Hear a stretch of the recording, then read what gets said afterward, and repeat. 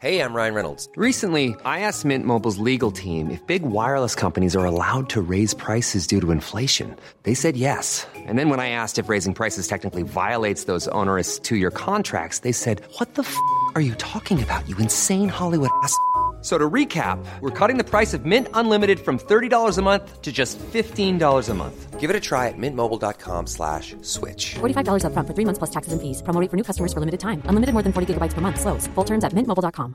Ever catch yourself eating the same flavorless dinner 3 days in a row? Dreaming of something better? Well, HelloFresh is your guilt-free dream come true, baby. It's me, Keke Palmer. Let's wake up those taste buds with hot, juicy pecan-crusted chicken or garlic butter shrimp scampi. Hello Fresh. Stop dreaming of all the delicious possibilities and dig in at HelloFresh.com. Let's get this dinner party started.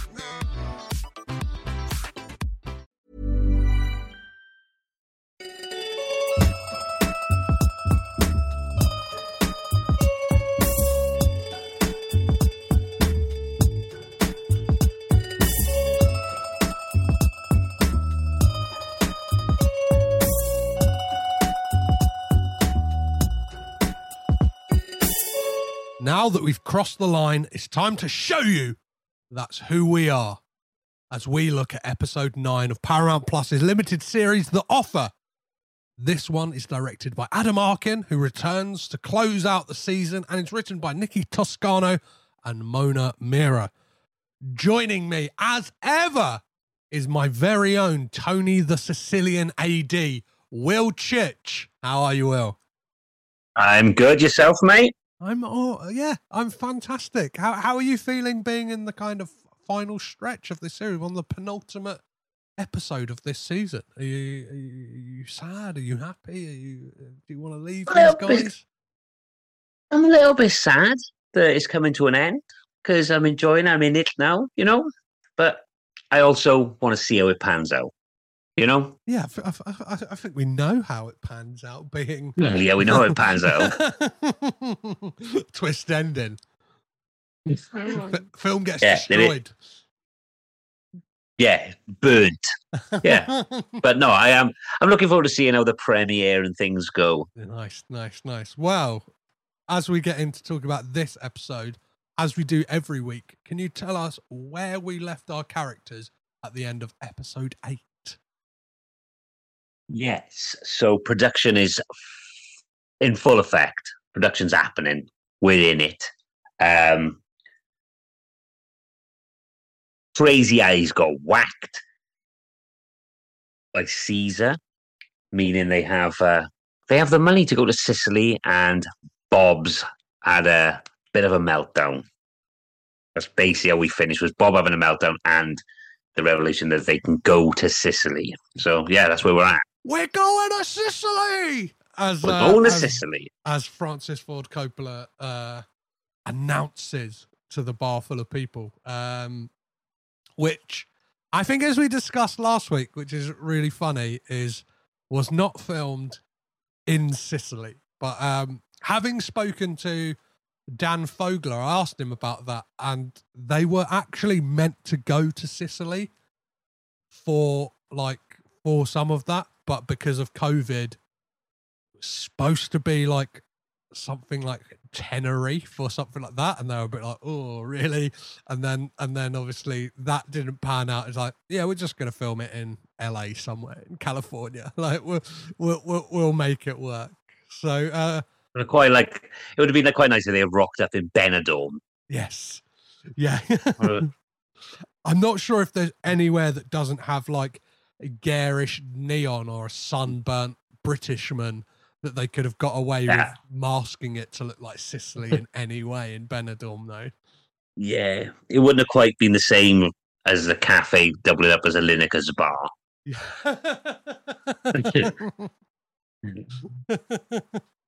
Oh, what a piece of shit of fucking Wayne Lineker is as well. Let's drop. Let's not get started on that. Let's not. So where do we pick up with the gang at the beginning of this episode? Yeah, so the gang are in the bus in a little camper bus going on. They're on their way to. They're going to Sicily. They go into the location, and that's where we see them. Yeah, they'll go into the location. Well, they're going to the town of Corleone. Yeah, which, like, did happen as somewhere that they scouted as a potential location for the Sicily shots. And I particularly love Francis giving this speech about Sicily. You know, my grandfather, Francesco Panino, once told me about Italy. Oh, I bet we're going to find out.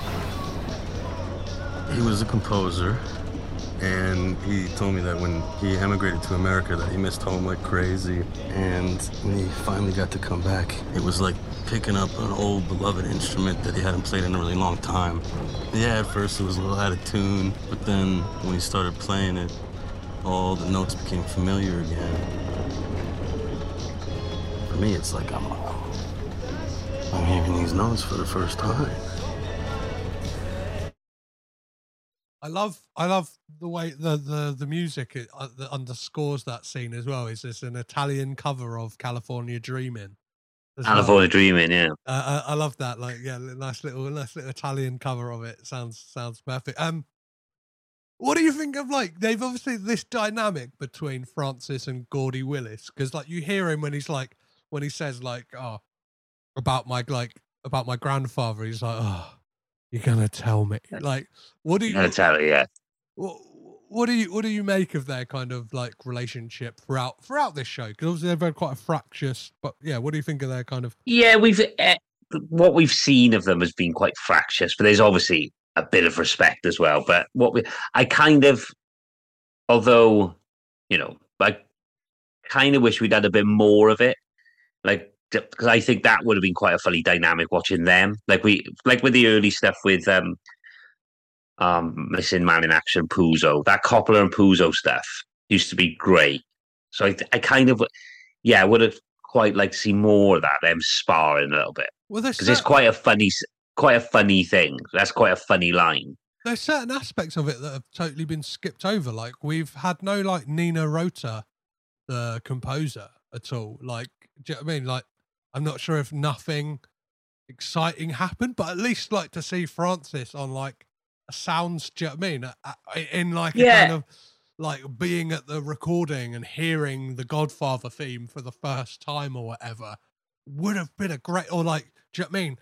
Yeah, him, like, them showing Ruddy, or them, they would have fabricated it, right? They all would have gone to the recording of it. Of course, like, been blown away by the sound of, like, the theme. Yeah, because there's bits of this. We'll get to it, but there's kind of things they focus on more than they needed to, and like you say, miss out the score, and certain things are kind of like, because it's rocketed along, and now we're only 2 episodes left, and there seems to be bits which we could have got rid of to have better things. Yes. Like, yeah, there's the focus. There's a couple of focuses on things which I thought, well, could have got rid of this for the better things. Do you think some of that comes down to the fact that it is a story a la Al Ruddy, as opposed to, like, the focus of this isn't Coppola, isn't really? It is the making of The Godfather, but it's the making of The Godfather through the prism of Al Ruddy and, like, his tribulations. And, like, that is quite clear sometimes. Like, how well Ruddy deals with every situation is clearly from Ruddy's perspective of it. Mm-hmm. Yeah. Do you know what I mean? Like, had it been a different show, whoever's perspective, I don't think Al Ruddy would have been as cool. Yeah. He does just wander around just sorting shit out in long coats sometimes. You're like, that would have happened that way. Yeah, there is an aspect of the fact that, like, he's a man in his, like, late 80s, early 90s. Like, is he putting a bit of, like, spice on these stories to make him sound like the fucking King Ding-a-ling? Well, he's probably told these stories so many times. He's not 100% sure what it is now, because he's, like you say, he's in his 90s. Yeah, and if you're like, if you're a good raconteur as well, each time you tell a story, Yeah. you always add on a bit. Do you know what I mean? Like, and like 9 times out of 10, depending on who you are, it's either more deprecate, like 10% more deprecating each time, like self-deprecating, or it's 10% more like I'm the fucking hero of the story. So imagine like over the 50 years since this came out, he's taken the approach of, and then I single-handedly took on the mob. Like, Yeah. Don't worry about the score. He took on the mob. You're like, oh, okay, okay. Yeah. So yeah, there's a lot of Al doing that. So who have we got over in Sicily? What's the gang we've assembled? So we've got Al, Francis, Betty, and other Al, Pacino. He's there. He's in the back of the bus. Al Pacino in the back of the bus. Who else is there? We've got Dean Tavolaris, the production Dean designer. Tavolaris. Gordy is there. Yeah, Gordy I Willis. think that's it, isn't it? Yeah. Yeah. Is that it? Yeah. A very tight crew for.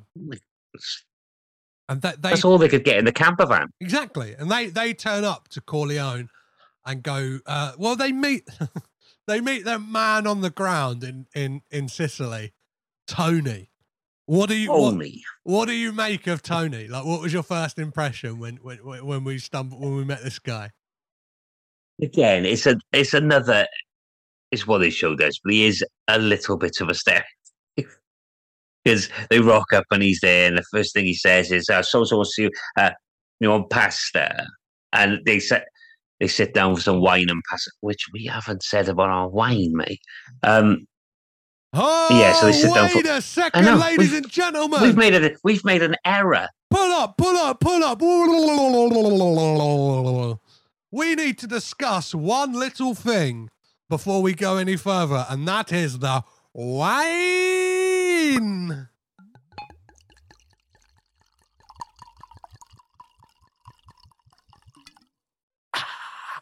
So, Will, what wine have we gone for this week? We're in sync. We're in sync. So we've gone for a Sicilian Reserve Red as the extra special. As their extra special. And what do they say about this wine? Maybe you can read it, because I'm in poor light over here. Well, I'll read it. Yeah. This Asda extra special, product of Italy from Sicily.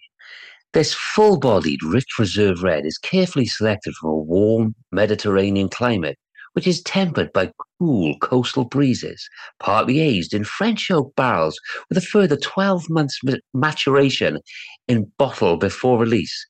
This displays a deep colour with smooth and generous black fruits. Oh. There you go.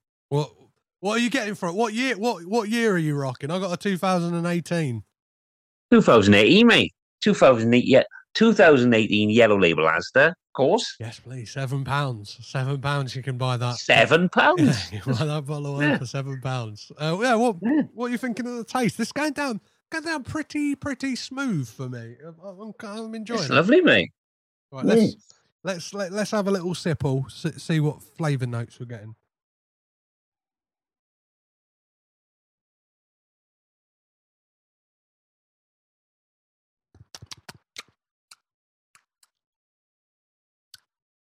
A bit of ASMR for you freaks out there.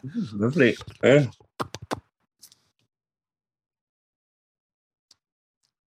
I think, I don't know, you get a bit of a red currant vibe. Yeah, red currant, maybe a little bit of cherry in the back notes. Yeah, it's definitely got like a sweetness to it. It's very like, yeah.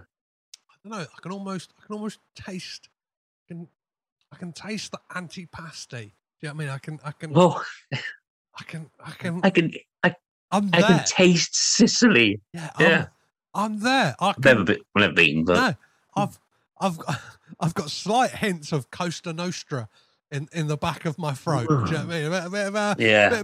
A bit of bit of mafia dealings going on in the tasting notes there as well. Bit of under table deals. So back to So as they sit down for wine, as we are sitting down for wine, they discuss. Yeah, they're discussing the film, and I kind of love. I love the interplay here because I don't want. Well, actually, no. Let me back up on that. Do I love it? What do you think of like this show's kind of portrayal of Coppola? Obviously, we've got this like running thread of Gordy Willis kind of like mugging him off all the time and like being like, oh fucking hell, here we go.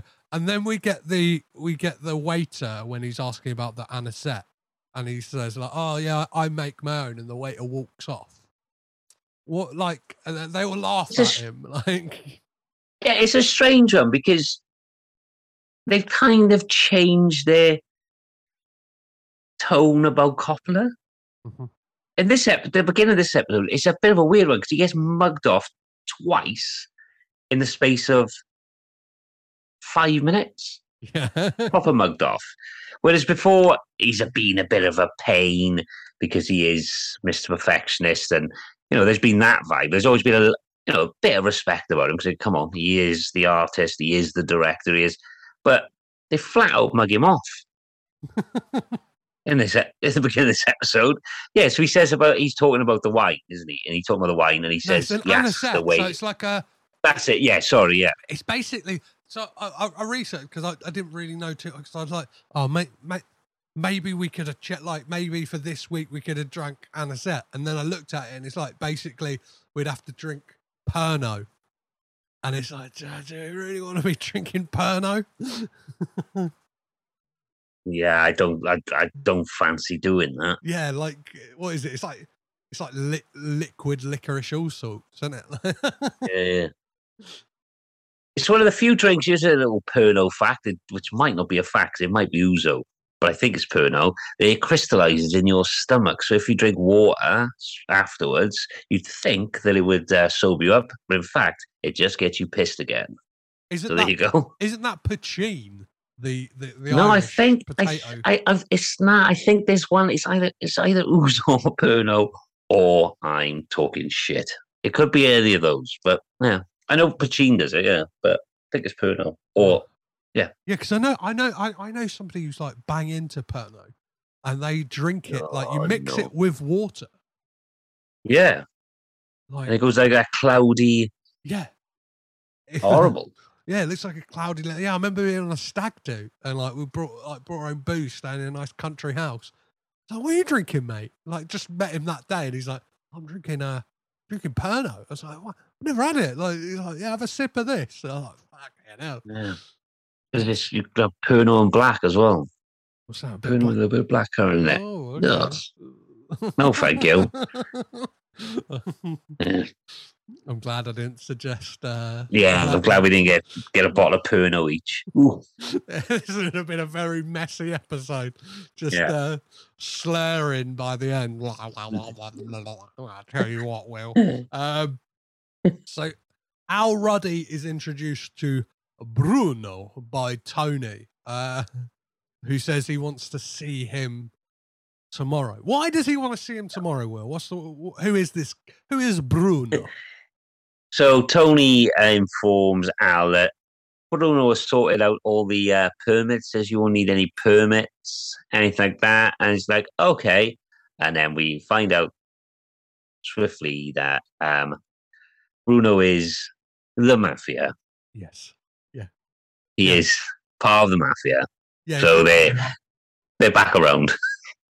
He says to Tony, he's like, is he mafia? He's like, see, mafia, yes, Costa Nostra. He's so probably like, yeah, Costa Nostra. Of course. Costa Nostra, they run everything here. Okay. Yeah. Yeah. Okay, yeah. Just that's how things go. Yeah, so they leave Corleone, right? And then try and look for somewhere else. And they mention there was a place they passed called Terramina that was by the airport. Yeah, because I think it's Gordy, isn't it? He says So there was that place we passed near the airport, Yeah. and obviously Francis is not happy about it It's like, great. because Francis had his mind set on it. We're shooting in Burbank, basically. That's it, yeah. And then we move back to LA to see Barry storming into Bob Evans's office, and Peter Bart is having a meeting with Alvin Sargent about Paper Moon, right? He's discussing Paper Moon with him, and Think oh no. Let me back that up because I fucked that up. just in the office. I think the Paper Moon conversations later on. Yes, yeah. I'll Yeah. do that again. So Barry comes in so we move back. So we go, so we get our first taste of LA in this episode with Barry storming into Bob Evans's office, and Peter comes in to book a meeting with Alvin Sargent. He speaks to the Sheila on the front desk, and Barry then questions him about where Bob is and says he wants a meeting about everything that's coming up on their slate. What do you think? Like, I guess we can kind of talk about this now slightly. Peter Bart kind of gets to step up in this episode. What did you kind of make of his performance? Like, and like him kind of getting to be a bit more in the forefront. It's quite a, like I said, we'll get to it, but it's quite a Lapidus and Peter Bart centric episode, because it's the most we've seen of Lapidus in the episode. And it's probably the most we've seen of Peter Bart. And he has a few moments in this where it's the first time because he hasn't got to really do anything. Mm-hmm. He's just been about. He's been a bit of a conduit for Bob Evans' monologues most of the time. That's what he's been there for. He hasn't had any moments in the spotlight himself. He's chipped in some really great suggestions, right? Like, yeah. There's like, I think there was a moment in one of the earlier episodes where he suggests James Caan for Sonny. He's like, you know what, that wouldn't be a bad idea, kind of thing. And like, kind of steps into that audience surrogate role sometimes and stuff like that. Yeah, I think that's what he's been. That's been his main role throughout. Uh-huh. He hasn't really had any. Like you say, he's had those little snippets and one like lines, but he hasn't had his moment in the spotlight. And this is where, I suppose, neither has Lapidus really. He's only been what's interesting on the end of some of Bob Evans' best lines. But he hasn't really done anything. What's interesting about the character of Barry Lapidus is he is a total fabrication for this story. He is basically like the person. He's a created villain. Like, there was no Barry Lapidus in real life. There wasn't anyone at Paramount who was causing this level of friction. Like, because obviously there's aspects of this I think, as we discussed last week, Ali McGraw and Bob Evans didn't split up until after The Godfather had come out. Like, that doesn't line up.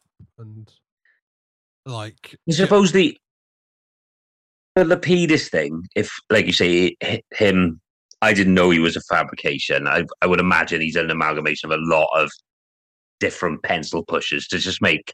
Well, and there's probably aspects of stuff that he said that Charlie Blue Dawn probably actually said to Bob Evans and stuff like that. Which I think for the narrative of this show, you kind of need.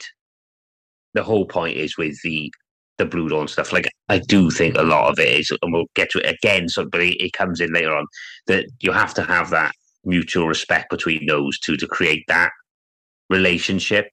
So if Blue Dawn was saying the stuff for the Lapidus, which is probably what happened, that relationship wouldn't really work. Uh-huh. So you need someone to be there, that tension, that the pencil pusher, because Blue Dawn is not portrayed as that. He's a businessman, but not in the sense of like Lapidus is in his suit and a proper, Or just doesn't give a fuck. money man. Yeah, doesn't give a fuck. Yeah, he about just wants the art. cash. He needs his moneymaker. Whereas probably that is the case, really, with Charlie Bluedorn. But that wouldn't work for the relationship with Bob Evans because you need that. Yeah, you kind of need that, like the boss and then the underling. Like, do you know what I mean? Yeah, And you kind of need that power struggle between Bob Evans and Barry Lapidus to kind of give this show an extra level of tension, right? In a way. yeah, because that kind of stuff, that again, we've said it before, but that is where what this show does well, because it could be quite a. If it was just Bob Evans clashing with Charlie Bluedorn clashing with Ruddy over money, blah, blah, blah, it would be a really dry show. And there is probably a show to be made like that about the real mechanics of how these things work and the ins and outs of it. But that's not what this show is. So that's why you've got the Lapidus character. And there is a bit of a comic relief about him because it's funny watching Charlie Bluedorn give him shit and Bob Evans give him shit. Do you know what I mean? So, yeah, it's just, again, that lighter tone. It's not, keeps it from being, like I say, a dry numbers show, which it quite easily could be. Yeah, 100%. Yeah, it could just be people arguing in boardrooms, like, which at times. It kind of is a lot of this show. You forget how much of this show is quite a lot of people just coming into rooms. Yeah, discussing things in different rooms and having walk and talks. Well, yeah, so in a different writer's hands or even a different writer's hands, it could easily be, a quite straight down the line talky show. But it's not. It's fun. Yes. Yeah. So we jet back to Sicily in this next scene and the gang arrive in Taormina and they all love it. Al and Betty decide to go for coffee. And what do you think about the fact that, like, they're just sat there and, like, all of a sudden it's like from, like, frame left, just Francis just appears, all right? And he's like, yeah, this place would be perfect for that scene when Michael meets Apollonia's father. Yeah, it's another one of those, like, which happens in this show. It is one of those name drop just to remind you that, because it's fine, but it is, again, a little bit clunky. I mean, this whole little section that we'll talk about in a minute, I thought was a little bit clunky.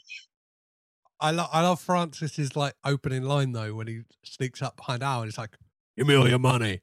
And he's like, oh, that was quite, I forgot that. He's quite funny. Yeah. He gives her the old, a classic joke. I remember once I worked at a cinema and there was like a Sainsbury's quite close, and I'd sometimes go there to get my lunch.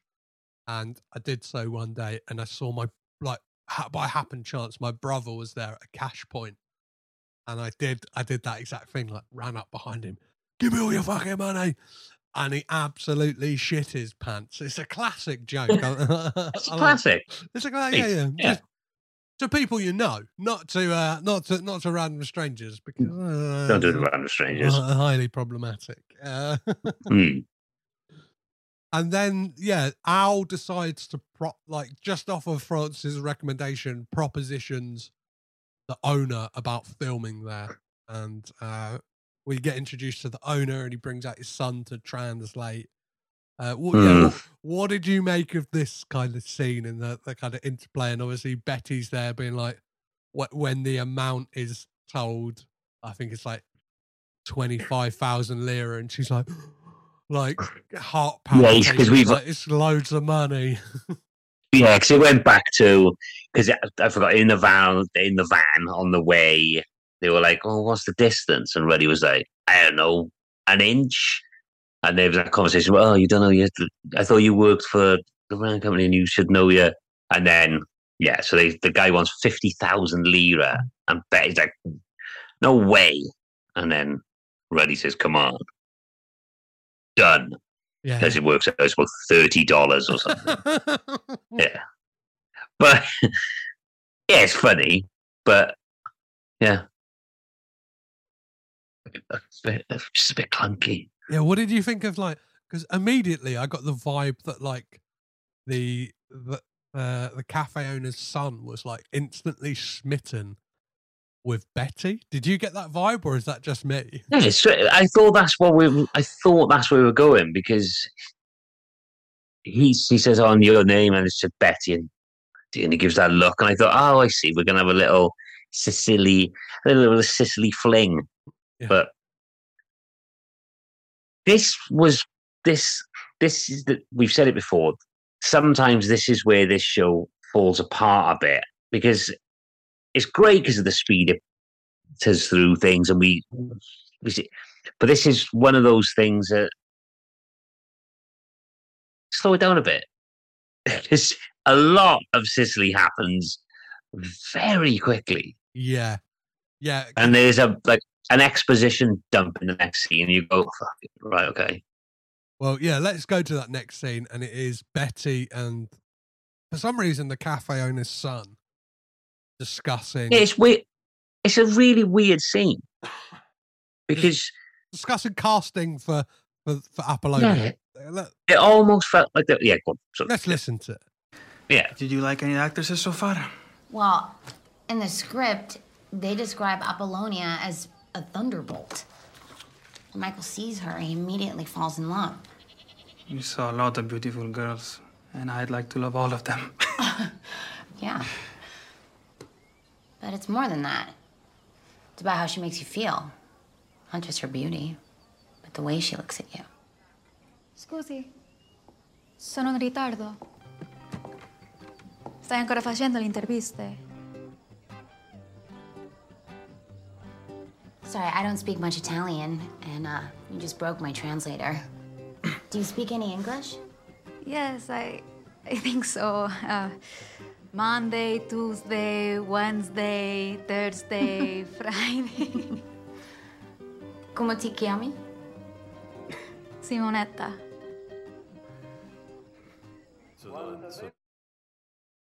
And then we move on to them out for dinner. What did you make of that scene? Of obviously we get the reference to The Godfather, but they leave out that there's a great joke in The Godfather where she's going through the days and she's like, I think she goes like Monday, Tuesday, Wednesday, Thursday, Friday, Sunday, Saturday. Like she messes up like some of the days. And it's like, why have they not just regurgitated that joke? Because that would have been perfect. Like if they'd like, yeah. And also, it felt like there was a whole scene missing, because she literally went from sitting outside not knowing the guy and going like 50,000 lira, you're having a laugh, to being sat inside at the table with him with a different drink, and it was just very. It's the next day as well, isn't it? Like, yes, but it's such a jump, because it literally happens, and you go, "Oh right, this is what." Oh, okay, yeah, it's just an odd, yeah, because it wasn't clear that what was happening. It felt like there was something we missed something.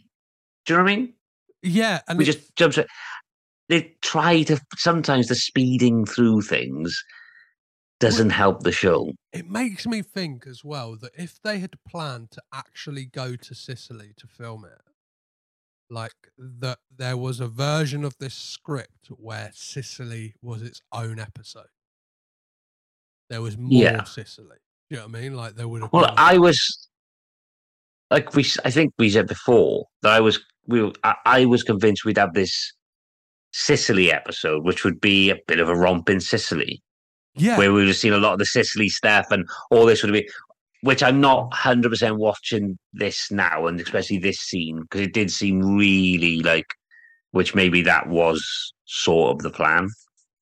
Well, it feels like, especially if they were going to make the commitment to fly there. Do you know what I mean? Like that's got to be like a big financial commitment. And it kind of feels like there would have been more stuff with like maybe the mob in Sicily and stuff like that, and like because you kind of turn on a dime, like, oh well, we're leaving now, like, do you know what I mean? Or like And there's so much great stuff in the Sicily section in The Godfather. Do you know what I mean? And like the wedding and stuff like that. And which is, and also, yeah, I do have, like, you know, you've discussed, and I think probably that was the plan, because also the introduction of them in the van, you've got, it makes sure you see exactly who's there.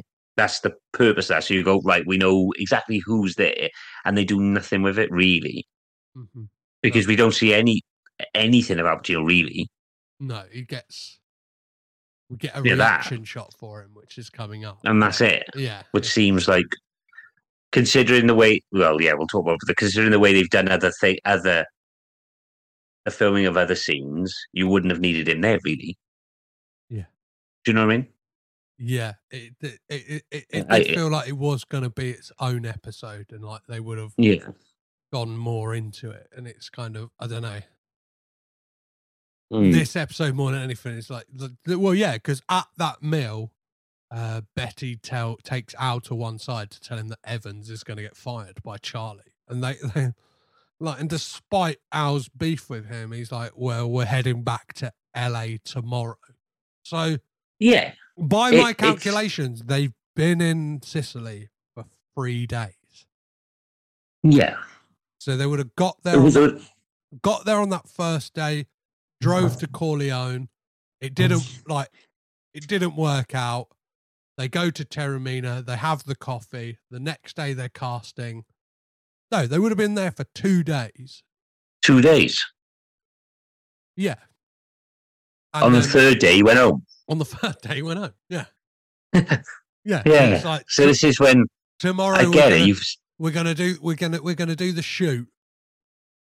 Like, yeah, we're gonna do the thing with, like, we're gonna shoot in Terramina.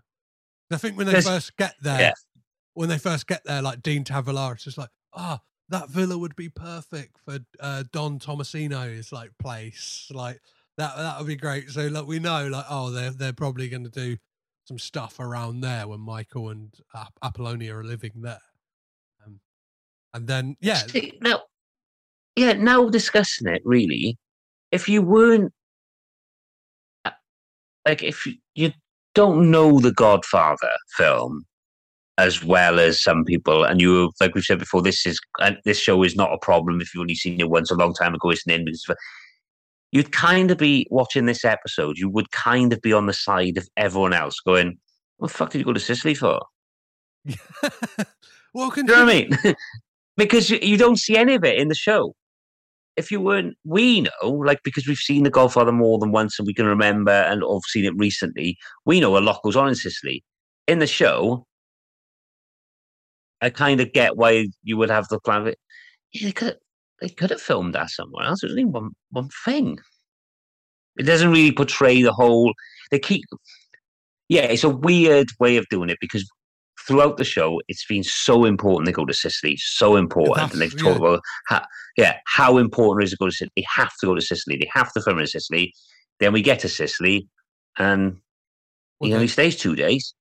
Well, that like the whole Sicily stuff is kind of done within the first like 15 minutes of the episode. Yeah, bang, gone, done. It's like we're back to LA. Like, yeah, it does. It does. It does. That something there doesn't quite sit with me, and I think it is an aspect, like you said, like the fact that it's probably the longest kind of bit of conflict that they've had. I don't know, that and the kind of Al Pacino, will they, won't they cast him kind of thing, has like spanned over multiple episodes. So it's a thing of like the payoff for it is like kind of not as like rewarding as you wanted it to be. It's like, if they've had this thing, it's like I want Sicily to be an episode. Do you know what I mean? It's like, well, the entire thrust of the last episode was the build up to the line of Francis going, "We're going to Sicily." Yeah. For 10 minutes. Yeah, because that's all it is. Yeah, it's a strange. Like we said, this show has had its moments where they've made some strange narrative choices, and this seems to be one of them. Yes. So They get to that next day. So obviously, yeah, after they're going to shoot what they're going to shoot, Al Ruddy is heading back to LA. But what is it we get to see them shoot, Will? Is it a juicy scene with Al Pacino? Is it? It's the car. It's the explosion, and this scene is quite. You have to give it because it's an iconic scene anyway, but it's quite a funny scene. The filming of the explosion. Yeah, I love it. I did enjoy it. Great. I thought it's a funny scene. Yeah. There's stuff in it as well. I think it's like Dan Fogler's reaction when like his glasses fall off and stuff like that. Like yeah. At one point, it's like that feels like it was like a take that wasn't meant to happen, but they're like, that's great. We'll leave that in and like yeah. It's a really again, like we've said a million times with this, the best thing about the show, apart from some of the performances, but the best thing and the cleverest thing they've done with this show is how they've dealt with the shooting of iconic scenes rather than recreating them. It's another version of the reaction shot of them filming it rather than a recreation of the scene. And you could go, oh right, we're going to see them going, oh, it's amazing again, but they change up. And it's funny. It's a good explosion gag. Well, because you get the delay, right? You get they're all waiting for it, think it's not going to happen. Then boom, it happens. It's great. And then I mean, it's been done a million times. The whole it hasn't worked, but it's just done really well because and like you get the owner coming out being like, something is blown out, like windows on his house, and like, all right, he's like, don't worry, we'll fucking pay for it. Like, take some fucking money, like Tony, tell him, like, it's all gonna be fine. Like, and then, and then your eyebrows on fire. To Dean funny, like, yeah. I thought that was pretty. This is it. This is like not going over it, but I think this is why there could be more of this stuff in Sicily because we set up the house owner, we set up them having the house, we set up. That's it. No, that is the Sicily stuff, pretty much. There could have been like more stuff with the casting, even like casting Don Tomasino, casting like the two guys who, like the two kind of escorts that Michael has, and like even them, like even seeing Al Pacino in that, like. Well, that's what I mean. There's no sense in the context of the show. For us, we know how important Sicily was, and as people who like The Godfather or appreciate The Godfather know how important it was to Sicily. But considering the amount of time spent on telling us how important Sicily is, in the context of the show, it's not that important. Yeah, because they could have had. We have one car explosion. And we don't get to see Al in like the classic, like, like the flat cap and the waistcoat, like the kind of the Sicily outfit. Do you know what I mean? It's kind of like little farmer outfit, like with guns, like slinging shotguns over their shoulders. Maybe it was there and it didn't work for some reason, but I do get a sense there was more of that. Yeah, I get that feeling as well. I don't know how it works with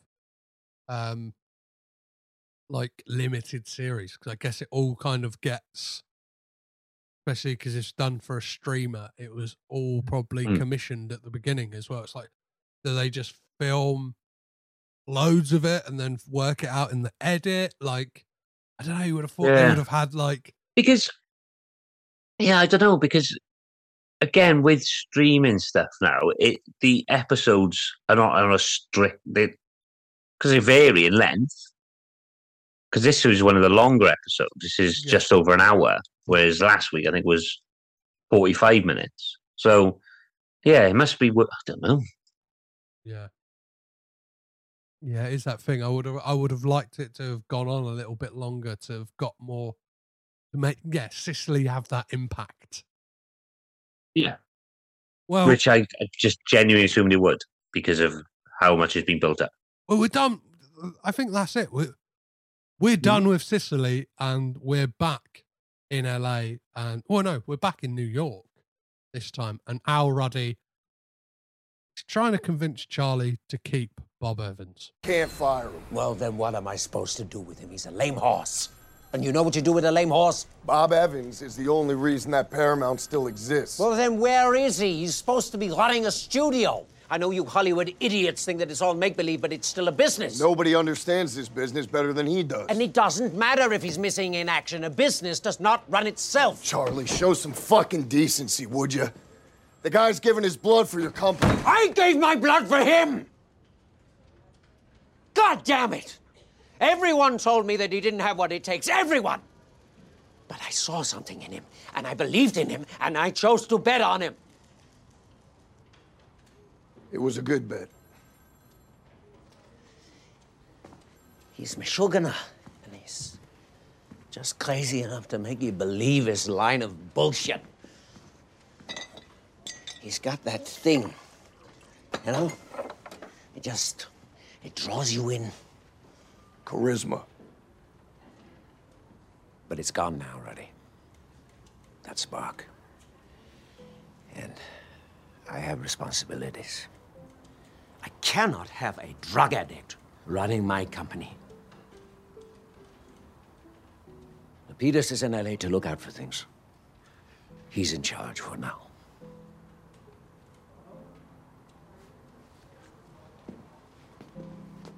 Let me talk to Bob. Without him, this movie won't succeed. And after everything he's done for the company, at the very least, that deserves a meeting. Well, that window is closing fast.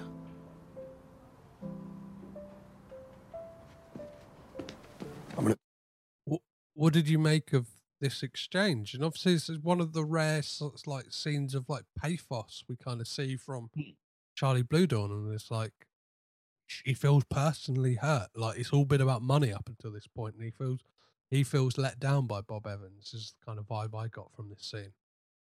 Yeah, and I think this goes back to what we were saying about this the Lapidus thing. If Charlie was that character, this wouldn't work, because you always get the sense with Evans and Bluthorn that they butt heads, but there's a mutual respect, and this highlights that. Like, yeah, I think genuinely in the show that Bluthorn is hurt and disappointed, and it's played really well. He still manages to do that thing at the end, like he always does, and said, I mean, about money. But you can tell that, yeah, he hurt. He backed Evans, and Evans has let him down. And obviously, the score's doing some heavy lifting in that scene as well. Yeah, right? That kind of like somber piano, like. I mean, there's quite a bit of that in this show where the scores the scores tell you how to emote. But yeah, that's what scores. Yeah, that's what it's for. But yeah, no, it's a good scene. I think. Yeah, it just shows again that there's a bit of it gives Charlie a bit of humanity about him, whereas he doesn't have to be. He doesn't have to be that character. He could just be an arse. But nah, he has these moments of levity. Well, I think Charlie Blue Dawn was a real loose guy. Like, was kind of like as crazy as he kind of is depicted in this show to some degree. Yeah. Like maybe not so much, but was kind of like was very much a down the line businessman who like saw something. I think he did. I think he rightfully saw something in Bob Evans, like despite his kind of like foibles and like bravado and stuff like that. Like, kind of knew what he was doing, right?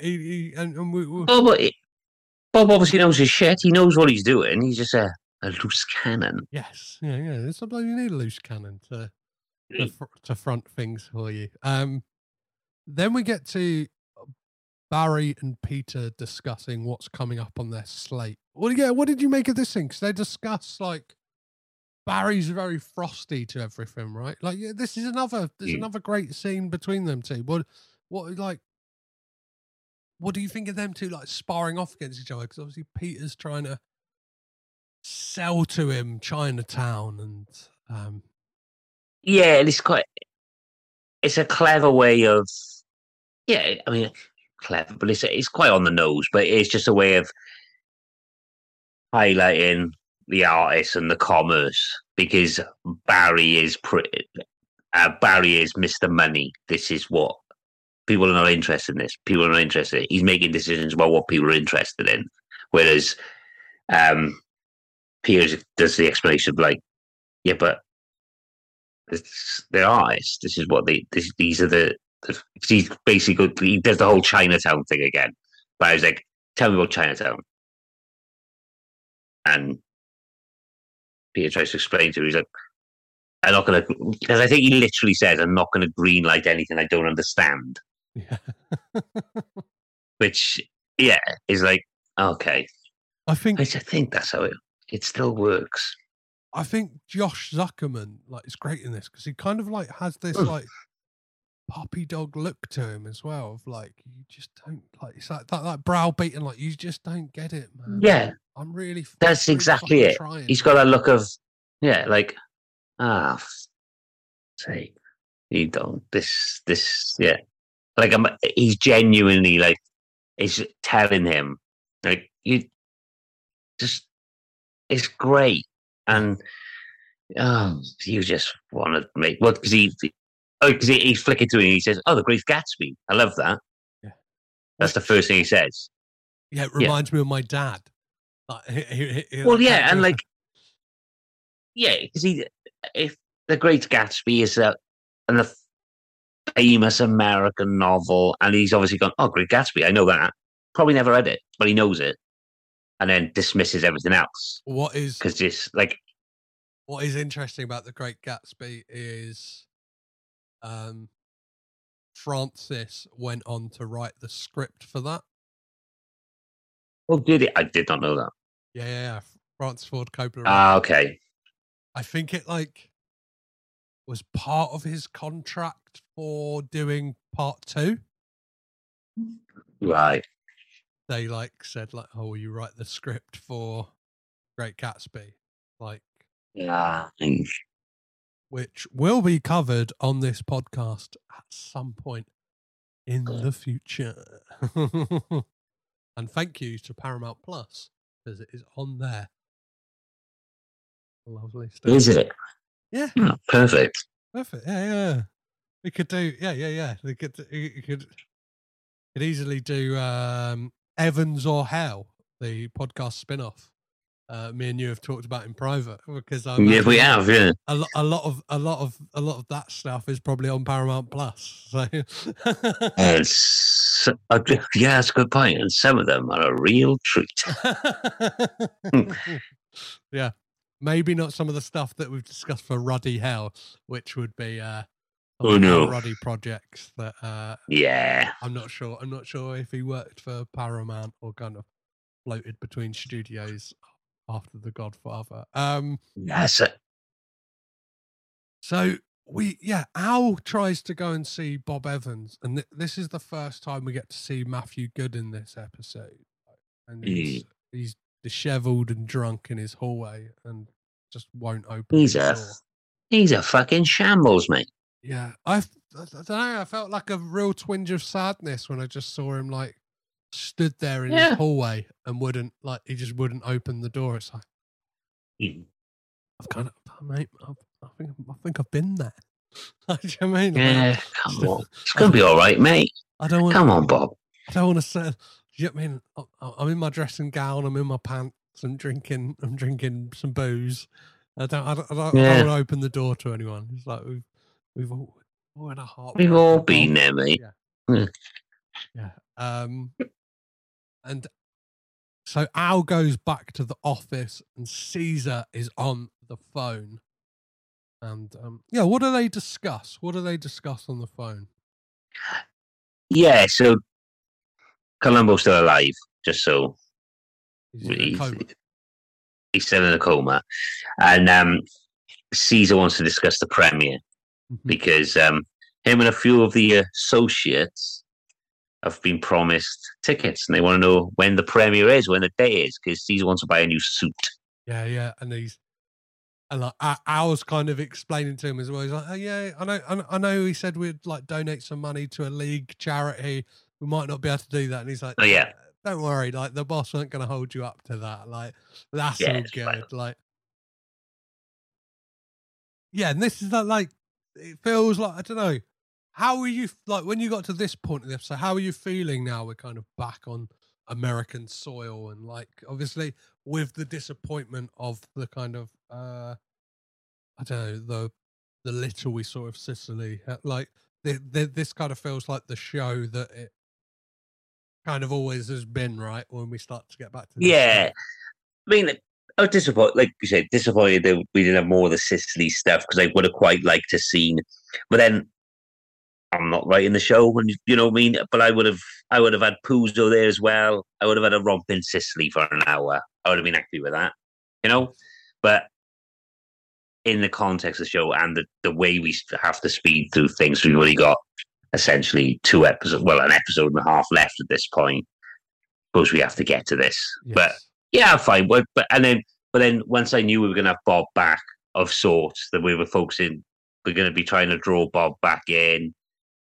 The gang are back together, so it's fine. But yeah, because when Al gets off the phone as well, I love that Betty's like, you know that Charlie will kill you if you have a load of mobsters turn up to the premiere of this film. Again, like you said, it is definitely through Ruddy's view of things because he's like, I gave my word. Yeah. Yeah. Like, I gave my word, so therefore I am taking the mafia to the premiere. I'm sure that would have panned out that way. Are you though? We'll get to it. We'll get to it. Don't worry, I'm not gonna. There's a real missed opportunity in this show, and we'll get to it very shortly. Barry calls Al into his office and wants to discuss with him when is he going to see a cut of The Godfather, because from all intents and purposes, he kind of says like they're still in Sicily shooting, and it's like, well, why aren't we seeing any of it? Yeah, I mean, it's like if they're still there, why aren't we there? Like, why aren't the audience there? Why aren't we getting cutaways to them shooting? Yeah. Then we go from that to literally Francis in the editing bay. And I don't know about you, but there's something magical about watching like film spools go through all that machine, like through the editing machine. Yeah. And, like the preparation of film. It kind of reminded me slightly of like Blowout, and like I love all that kind of stuff. Like the technicality of all of it. Like there's a part. Yeah, I wish I saw more of that kind of stuff. Like that. I put that in the notes. Like, although this is not the show we're watching, that scene of him in that edit, like with the cut in, as you said, I could watch that for ages. That kind of inside baseball stuff about the actual making of, the literal making of it. Yeah. You know, like how it, and they did it nice because it holding up film, being like that frame there, like do the cut there, and like stitching it together and stuff like that. Yeah, it is fascinating because we forget like. So much of it's on digital now. It is something you don't forget, like. Didn't even cross my mind, but we were sorting out. This is a kind of, but it is.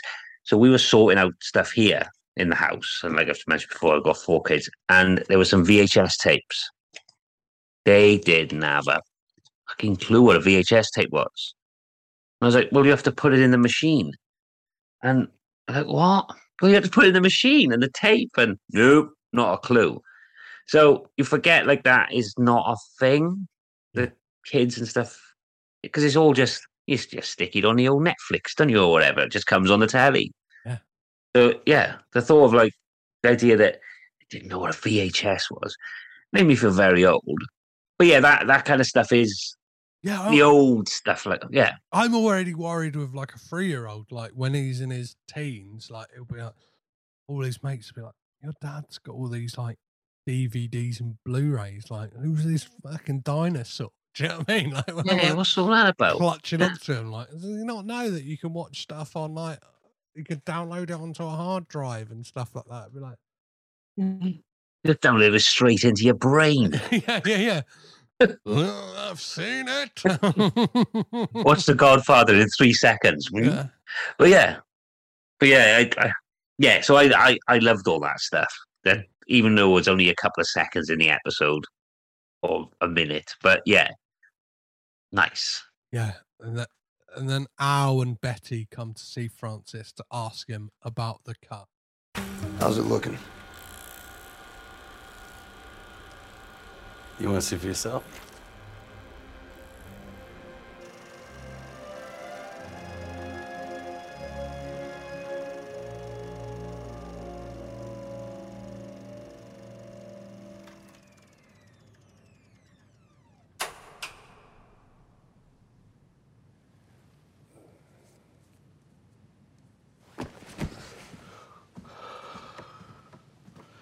Well, I guess no reaction is a reaction. We got it. What? Come here. Oh, it's beautiful. It's beautiful. It's better than I ever thought it could be. Buddy, it's so good. It is so powerful. And Sicily. My God, it looks so beautiful. It was worth us fighting to go there. Yes. I know. Yep, absolutely. Absolutely. I want to show it to Evans. Yeah, I think it's ready. Okay. Well, get him in here. I want to show him right now. Put it on the screen right now.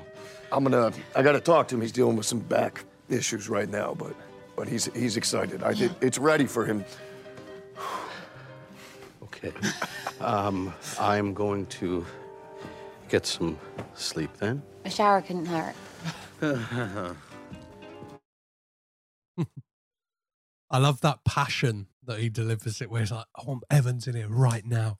Like, let's wind it back, and I think that is infectious. Like watching a show of like, that's the thing. Like that's why I'm like really hopeful that we get to see that Barry Sonnenfeld film, Barry Levinson film that is supposed to be like the making of The Godfather from Francis. And I think there's perfect scope for that to still be a thing, right? This show doesn't tread on the toes of that story, because I think there's and like we've said, I mean, this is a very light-hearted. I mean, it has its moments of it deals with some heavy stuff, but in a very light-hearted way. I mean, there's the gangster stuff. There's moments of like, but nothing's ever like incredibly violent or anything. It's quite a breezy, light show. So there is definitely scope for like, and it's like I say, it's from Ruddy's point of view. There is definitely a version of this story from Francis Ford Coppola's perspective, and a much more serious take on it. Mm-hmm. Because all the characters are painted in massive broad strokes, and sometimes their character does change to fit the scene and a good line. You know, it is quite, so there is definitely scope for like a serious, not proper, but you know, a film about the making of it from his point of view. Well, I did some research to see if like Coppola had talked about the offer, and he kind of said like it's all hokum. Like it's like from his perspective, it's all like, nah, that's kind of not how it went down. Because I think he had he had quite a bad time making this film. And I think that's something we kind of like, we get glimpses of, but I don't think we get the full extent of kind of his turmoil it was to make this film. Yeah, like I said, it is from Ruddy's perspective, and that's probably why these characters are painting these caricatures and broad strokes. Like Francis is a bit of a pain in the butt, and he was bored the cast with his constant stories and that, but that's only from Al's point of view, you know. So yeah, I'd be interested to see. Like, I've never read any books about the making of him, but I've got one ready to read now. yeah, be interesting to see it hear it from different perspectives. What book have you got lined up to the one you suggested, the Leave the Gun, Take the Cannoli? Yes. Oh. Yes, I've got got it on my my Kindle. So yeah, it's ready to read. Lovely.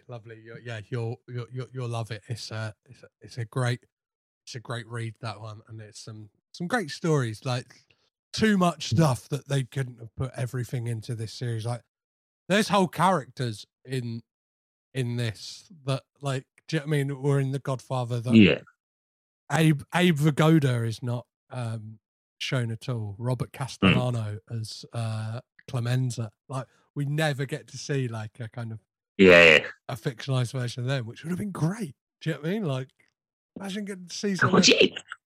But like we said before, it's surprising that set. Whether there was a different show in its conception originally, I don't know.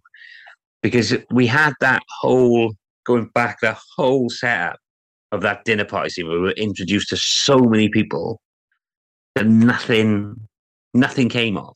Dan Keaton. It was made clear she was there. Maybe it was because it was a nod and people know the name. But we had no more of any of those people, which I think is a shame. It would have been interesting. Yeah, we've had Jimmy Kahn turn up one more time. And we've had... and again, that we've said before, but that whole Jimmy Kahn thing, he was only introduced again for the death moment. Yeah. So, yeah. There's been some, like we said, strange choices in what they've decided to focus on and what they haven't. Mm-hmm. And that maybe is because it's from Ruddy's point of view, and he's obviously spanned some tales. But yeah. Yeah, definitely. And I think there's hope out there that we'll get to see that the Francis version of this story told. I love the detail that Francis tells them as well, where he says, like, if this movie makes $50 million, Bob Evans will buy me any car. Any car. which is actually, like, you'll be happy to know, it is actually a real thing that Bob Evans promised Francis. Oh, is it? Coppola. Yeah. So Al and Betty talk about how they'll show Evans the film, and how so they're discussing like how they're going to show Bob if he's not even answering the door, but they know they've got to he needs to see it, because I assume the hope is if he sees it, it'll get him out of his funk and realize what he's got in his hands. But the point is, how can they if he won't answer the door? Yeah, definitely. And then he's too busy getting fucked up. And then they obviously they talk about how, like, Caesar is really pushing for the premiere as well. Like, Betty's like, he's really keen to come to that premiere. Al, like, maybe you need to with his associates. Yeah, with his gumbars. Then we get to another Peter Bart and Barry Lapidus scene, but Barry interrupts Peter Bart having a creative meeting with Alvin Sargent about Paper Moon. Have you ever seen the film Paper Moon? I was just going to say to you, I've never seen it. It's one of those, it's been on lists and it's on my watch list, and for some reason I'm saying this, I'll probably prove completely wrong, but I don't think it's massively ready available. Is it on any of the streaming? I don't know. So it is actually on, and you'll be surprised to hear this. It is on Paramount Plus, baby. Oh, there you go. I know it definitely. So, okay, it'll go on mine, because it's like always been on lists. It gets made. It do you know what I mean? Like, it gets made by Paramount. Like, so despite the kind of fractious conversation, what do you make of this thing? Because Barry again is kind of showing us how kind of tone deaf he is to the industry, right? He's tone deaf to the industry, and they are really ramping up his dick levels in this episode. We'll find out why. But like they are ramping up what a dick he is. He's walking around just being a dick. That's what his purpose is in this episode. A lot of the time is just being a smarmy knobhead, and that's what he does here. He walks in and he makes his presence known, and has some like terrible suggestions, doesn't he? Like, I think awful. He gets called out by Alvin Sargent. He's like, you actually read the book? And he's like, skimmed. Yeah, it. he literally. Yeah, and he says, "I've skimmed it." And you kind of see this thing, and like I think Alvin Sargent says when he leaves the room, like, "What the fuck was that?"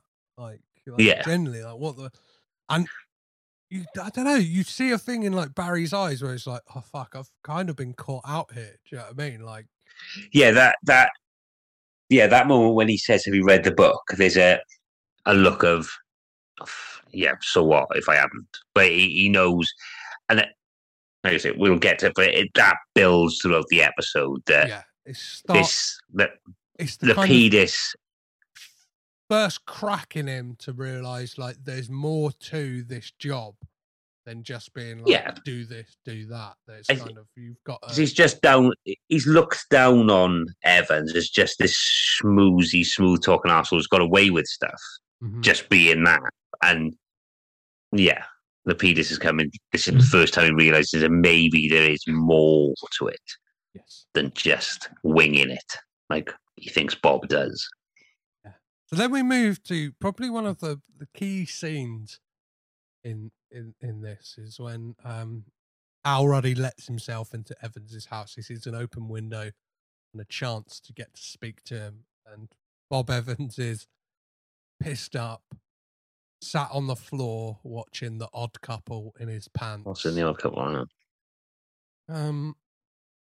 Let's be honest here, Will. We've both been there, right? Just I mean, I know. Watching films with the curtains drawn. Have you been there? Any opportunity, mate. So, but yeah, part of me was like, oh, that's so sad for Bob in his own screening room on his own with all that booze, smoking inside. Poor Bob. But yeah, it is sad. I mean, we've all been there. Just shut yourself off from the world and just, want to just stick a film on. The Odd Couple. It's a good choice. It's a good choice. But I love the fact that he's like, there's something up with his screen, right? There's kind of like a rip in it or something. And it's a rip because he's definitely thrown something at him. Yeah. I think that's basically what he's probably watched an Ali McGraw film. He's pretty much Love Story and just gone like... Or something with Steve McQueen in it. Yeah, he's watched The Great Escape. Yeah. Watch The Great Escape. Yes. Fuck and that wang guy. Wang the bottle of Jack Daniels there. So yeah. But he's in a bit of a mess, is he? His Bob. And they discuss like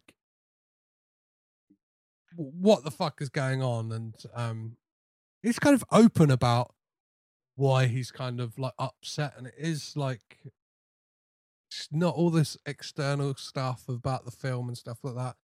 He's honest with Al about what's really going on, and it is Ali, and they have this exchange. What happened with Ali? She's gone. And I can't get her back. Yes, you can. It's never too late, but you gotta get your shit together. Interesting. Yeah, I never thought of that. Get my shit together. Huh, piece of cake. Only it won't take back my wife. Fucking Steve McQueen. Well, despite the kind of like sadness in it, what a line delivery. It's the Matthew Good, like, why, like, and it's discussed in my conversation with Dan Fogler. He like, hats off to the guy who was really open and honest about the kind of critical reception to this show, and kind of said, like, regardless of what critics think, like, the fact that Matthew Good wasn't nominated, like, the Emmys is kind of a crime. And I think something fascinating about that in regards to, it seems to be, if a show isn't like critically just praised across the board, that good performances can't be. And I think it's something weird with kind of awards anyway. It's like, why can't good performances be awarded for good performances, even if like there is problems with a film or show in general? Because this performance, regardless of what you think of the show, is a stellar performance. Yeah, I mean, you exactly like you said. You see it in films the way it can work the other way. So you can have, you can have bad films, reasonably bad films with great performances that don't get nominated, and then you'll get a good performance in a crap film that gets looked at. A performance can carry it. It's a weird one with, so so Joaquin Phoenix in Joker. It's a good performance in my opinion, not a very good film. So, but that works. But yeah, for some reason, especially in TV, you have amazing performances. Like to me, it's madness that there's been no award buzz around him, because it's not a one-dimensional silly character. He proper does some heavy lifting in it sometimes. And and again, to draw back to the Dan Fogler discussing, he said there were times on set, like being in scenes with Matthew Good, where he kind of like had slight kind of out of body experiences where it's like, I can kind of see my hand. It's like, I almost feel like I am Coppola in these situations. I am there with Robert Evans. Like, do you know what I mean? Because Matthew Good would be there kind of going off on one. It's like, I feel like I'm watching the actual Bob Evans right now. And I think that is the thing. Like, Matthew Good slips away. Like, I'm like, I feel like the cadence of his speech and everything, the way he talks. I mean, he's properly great. I mean, it's such a wanky term, a transformative performance and that, but he's absolutely nailing it. But he's not doing an impression, because that's easily done. I don't think anyone. Well, none of the main guys fall into that in this show. But I don't think anyone's doing an impression of them, unless it's like, sometimes it's called them because they insert little and little.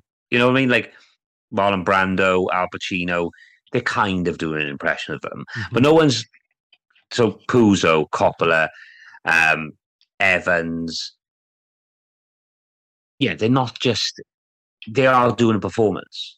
Like Coppola, Fogler's brilliant in it, because he could quite easily. They played him off as a bit bumbling. So with Puzo, they played him off a bit bumbling at the beginning, but he has changed, and he does have, especially in earlier episodes, Dan Fogler had these moments where you did see a different side of Coppola, where he got a bit angry and a bit. So nobody's. The critical reception hasn't helped it, but I'm surprised there hasn't been more. Well, no, I'm not surprised. I'm disappointed there's not been more chatter about awards with quite a few of them. Yeah, I think Matthew Good is like, and that's not to besmirch anyone else. Like, I think there's some great kind of performances. Like, I think Juno Temple's brilliant, isn't it? Is kind of like, as we've said many times, she's kind of like she's a real standard. You know, the Juno Temple fan club. Yeah, Juno Temple Appreciation Society. Yeah. So, but like Juno Temple, there's not out of your key players who appear in every episode. There's not a bad performance in it. There's not a bad performance in it anyway. But I mean, out of that lot, I think had the reception been different, and maybe if people had just taken the show for what it was rather than what they wanted it to be, I think there would have been more buzz about it. Yes, 100%. So what do you make of this kind of like? Well, actually, I've got another clip to play from this kind of scene, because, and then we'll kind of dissect the feelings and the emotion in this scene. Our prestige perfect girl in my arm. I fell in love with it all. Particularly the girl, you know. I can't fucking do it without her, all right? Nope. Bob, think about all the films that you've done. That's who you are, with or without her. None of it's fucking real! None of it! Oh, yes, it is, or at least it fucking better be, because we've sacrificed too much for it not to mean anything. And as much as I'd like to think that if either one of us had the opportunity to go back, that we'd do anything fucking different, I know that we wouldn't. With guys like us, there comes a point where there is no separation between who we are and what we do. And this is who we are. Ow. I don't know. I don't know if it's worth it anymore, man. I really don't, you know.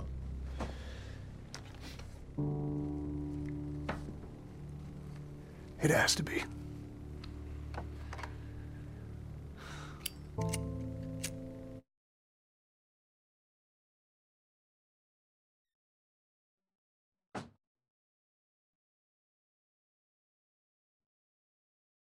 So, what do you make of this scene in general? Because obviously, this is kind of like the heart of this like episode, and this is kind of where we get the kind of titular line, right? That like this is who we are. Like that, they like, yeah, like they can't do anything else. They are producers. They are filmmakers.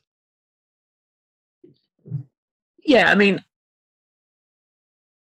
maybe it's down to the performance of excuse me, McFadden, but I did find it quite moving. Mm-hmm. You know, I did, and I think it's a great scene because it properly cuts through the like we're so used to seeing Bob Evans' bravado and his even when he's had these moments of levity and stuff, when he's done these monologues when he's quite serious, he's always got that raised eyebrow and the Bob stuff. But this is the first time you've seen him where he genuinely looks, and he does that speech where he properly looks broken. Well, he's a man in a mess. There's a refrain he keeps going back to where it's like it's all pretend, and he kind of like points it out, and he's like pencil pusher, and he like to himself he's like shitty actor who became the king of Hollywood. And it's just this thing of like a man so broken and disillusioned with everything he's been doing. And it's like, I don't know, man. It is that thing. It's no matter what you do in your life, like work wise, I think it's a relatable scene as well. And it kind of goes to the testament of like how, I don't know, other people may be different, but like, heartbreaks in my life have like knocked me for fucking 6 in the past and stuff like that, and like I really felt it, and it's like, especially when you feel like something could be forever, do you know what I mean? It's like I totally empathized and kind of like really felt this scene. Yeah, it's exactly how I felt after watching Jurassic Park Dominion. I was it is because we've all, whether it's minor things or everyone's had that heartbreak or that thing that you've thought you'd cracked and it's crumbles onto shit. Yeah, and it hurts, man, you know? And that's why it's relatable. We're not all Bob Evans, but we can all relate to feeling like shit. Yeah, and I think the real kicker in this as well is like the scene is left on kind of like a hopeless note because Bob just goes back, like he kind of cuts off Al and like just puts the odd couple rolls up in his little fetal position. Yeah, he's like fat cigarette in one hand. It's quite sad, mate. It's just that aspect of like he cuts him off, being like, "Well, I'm just gonna carry on wallowing, right? I'm Yeah. gonna do exactly what I was doing when you walked in this room. You haven't changed my opinion whatsoever." What I find funny is like sometimes like the whiplash nature of this show is we go from that scene, like, and obviously Al like dealing with Evans in this state to a moment of him in a board meeting with Coppola and like Peter Bart and Barry and like some of the marketing executives discussing what the poster will be for The Godfather. And what do you like? What are your opinions of the posters we see that Barry proposes? I mean, they're shite, aren't they? Yeah. But yeah, they're shite. I mean, I'm not sure. Like, they are ridiculously shite. They get straight to DVD shite. Yeah. Well, they're quite similar to listeners don't know about this, but I during the week I sent Will a a poster for a film called Crazy Joe, which stars Peter. You did, yeah. Peter, I don't know what's his name. Plays the dad in Everyone Loves Raymond. What's his name? Peter Boyle. Peter Boyle as Joe Colombo, and it kind of like it's like that kind of poster, like a real just a big guy with a a guy with a gun. Yeah, guy with a gun. And Peter Boyle is Crazy Joe. Yeah, and you've got because they pitch in this one, don't they? It's the tagline is take the cannoli. Take the cannoli is one, and then the other one is the guys in a row, and it's murder, mafia, mayhem, family, murder, mayhem, mafia. Yeah. That's it, yeah. And it's like, yeah. Well, they're not just in a line, are they? They're in a V. They're in like in a V. In a V. So yeah, there's the one in the V, and then there's the take the cannoli, because he's got because it's the Don with the cat, and they say, well, this shows his softer side. Why? Because he's got a cat. Yeah. And Coppola's like, it's a floating horse's head, yeah, and a cat on one side, and him in the middle. Yeah. And then Coppola's like, oh, take the cannoli. Why? Is that because he's got a fucking sweet tooth? Like, that's it. Yeah. This is it. Again, I mean, it's probably utter bullshit, but it's a funny scene. Yeah. This did make me chuckle. And then it transpires to Al Ruddy kind of coming in with a suggestion of what the poster should be. Well, I think the approach is just a little off, okay? Our film is about power. Who holds the strings and manipulates everything. That is why I think we should use the cover of the book as the poster. Agreed. No one's gonna know what that is. All right, people are gonna think it's a Nazi movie or something. Nazi? The fuck? That's not a fucking swastika, Barry. Those are marionette strings. I know that, Ruddy. Look, these guys have worked on hundreds of movies, all right? They know what they're doing. So you make the movie and let the adults figure out the poster. Okay? Top-notch work, guys. Thank you. I think that's such a cutting line from Barry where he says, let the adults figure out. The adults, yeah. It's like a real, like, it really paints his impression of kind of filmmakers and creatives, right? Of this thing of like, you're just all fucking idiots. And like, Miles Teller, like, I don't know what it is. Maybe it is the line itself, but the delivery of like, that's not a fucking swastika, Barry. I flip with Miles Teller in this. I flip between he's just going. It's just he's all right to be in. He's really fucking good at this because he is incredibly watchable. Yeah, like he is really watchable in this because he is the he's the star of the show, and yeah, I mean, again, because it's from the point of Ruddy, and Ruddy does manage to sneakily like take credit for most of the great decisions in The Godfather. Yes. He's like, he sneakily, the poster was him. He got him to Sicily. He got him to, so he has kind of gone, I'm the guy behind The Godfather, really. Yeah. I guess. It was when, it was like watching this when I thought, oh yeah, he's kind of like sneakily said that it was his idea to have the poster like that. And then when you think back, you go, hang on, he's stealth taking credit for a lot of things that made The Godfather great. Well, I think that would be a producer would kind of make that call, like, because I think, but I think what this scene is trying to depict is that, like, maybe sometimes like the creatives should have some input. Yeah, and we'll get to a kind of key scene that really gets into that. But their argument escalates from the poster to the cut of the movie, and they discuss this. You want me to hear these guys out? Why? Because they're so good at delivering? That's an interesting thought, because the only thing that they've delivered is a movie that's 45 minutes too long. Yeah, well, Evans hasn't given his notes yet. So what? You shouldn't have seen it yet. Well, I have seen it, and I can't unsee it. So welcome to Hollywood, Francis. I didn't realize you were new to this. This movie cannot be longer than 2 hours. Did you even like it? It was a little slow for my taste. I mean, that whole Sicily thing, why? It's Michael's tipping point. He understands that his life can no longer be uncomplicated. Well, it's a waste. Cut it. No, it's important for the storytelling. You want to know what's important for the storytelling? Maximum plays per screen.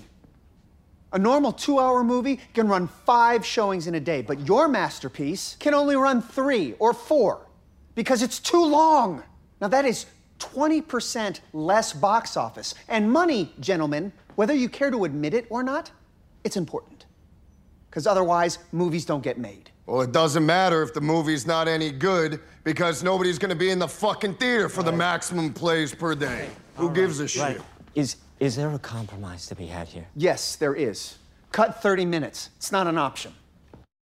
What is kind of crazy about this as well is, like, you got to put this into context that this was a time when we weren't living in multiplex culture where a film, do you know what I mean? A 3-hour Marvel film comes out and it's playing in 13 of the 15 screens at your multiplex.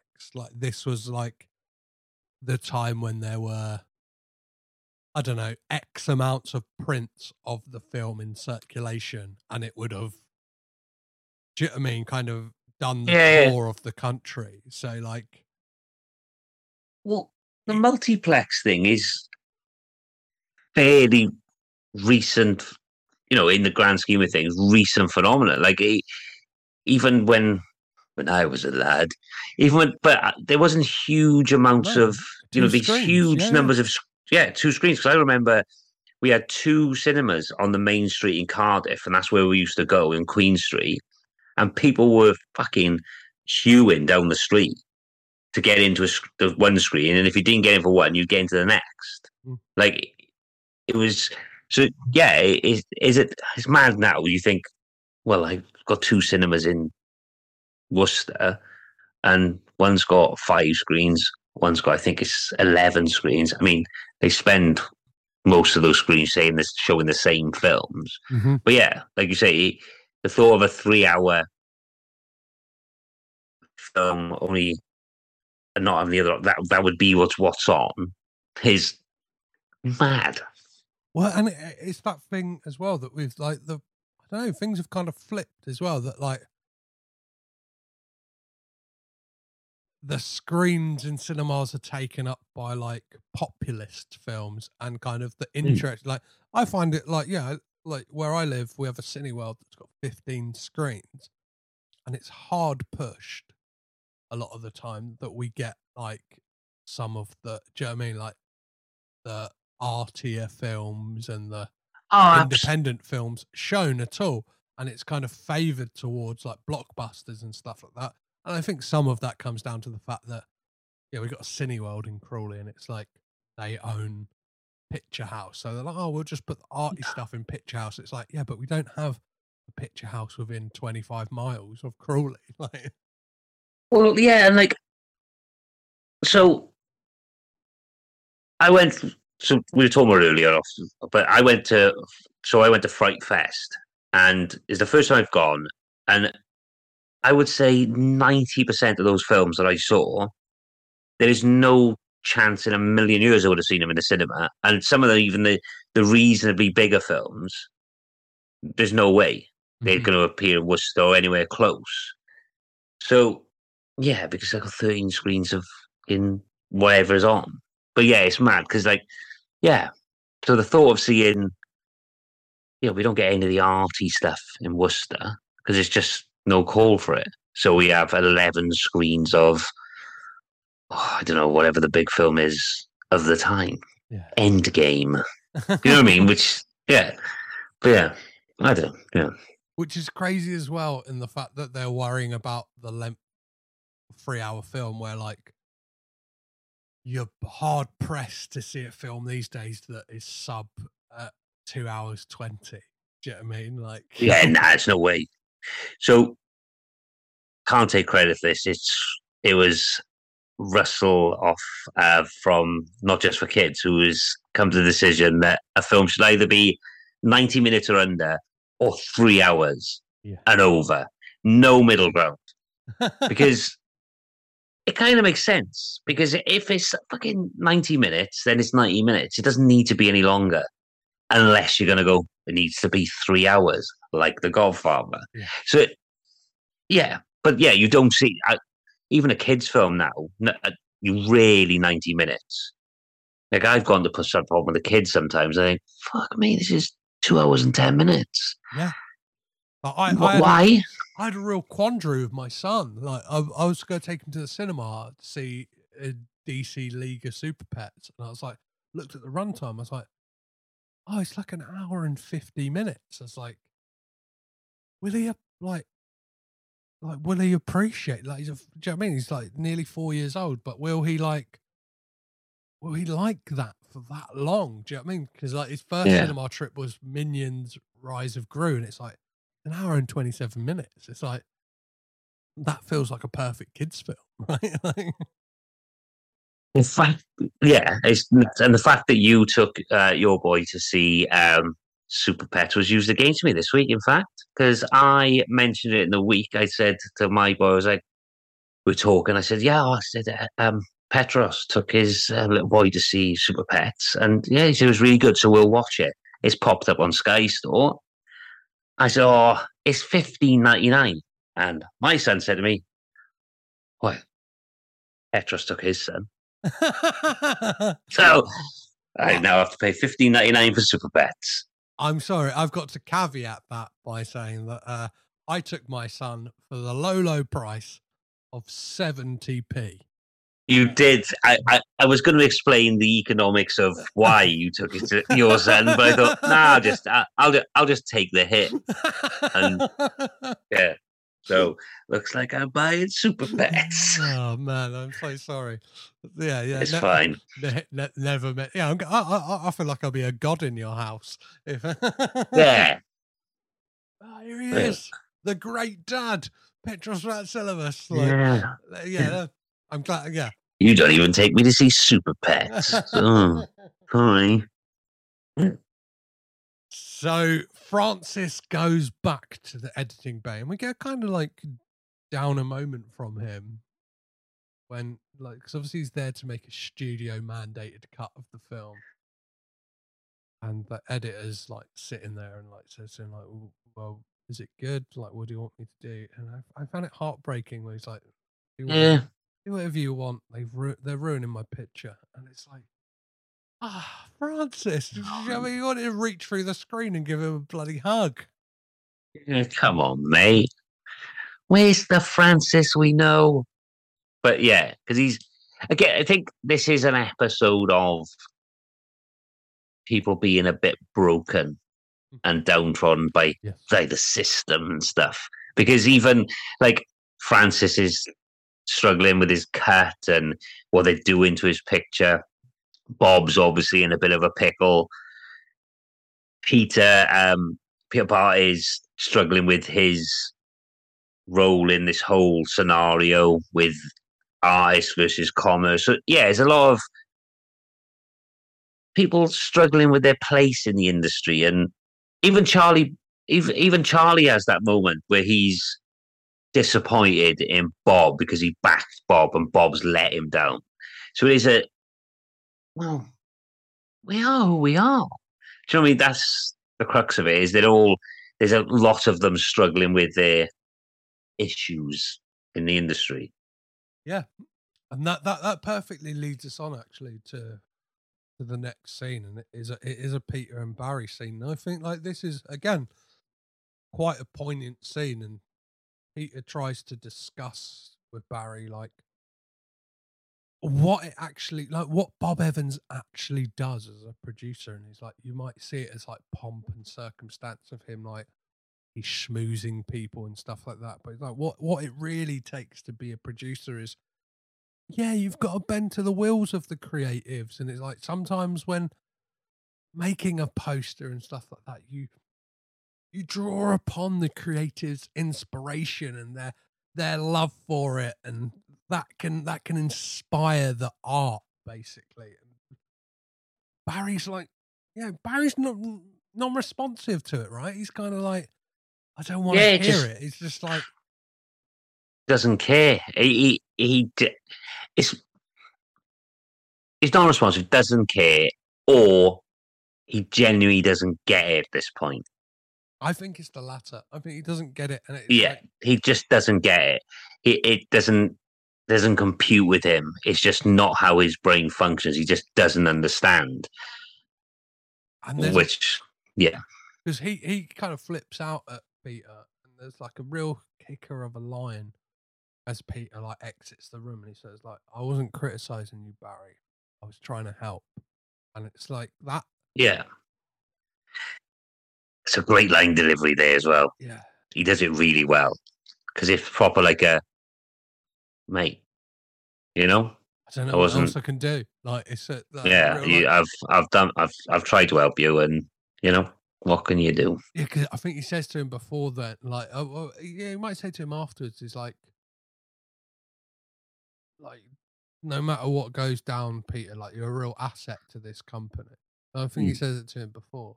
Like, you're a real asset to this company. He says, and I think it's a moment where Barry's realizing that he's kind of not skating on thin ice in regards to like losing his job, but like whether he can actually do this. He's really, I think that's in turmoil of like, am I cut out for this? Like, yeah, I think he's realized that maybe, although this is what he wants to be, Mr. Big Guy, but maybe he's, and that, I suppose that's his, like we said earlier, it's a lot of people's struggles with stuff. Like, as an artist, Francis struggling with his movie being taken away from him.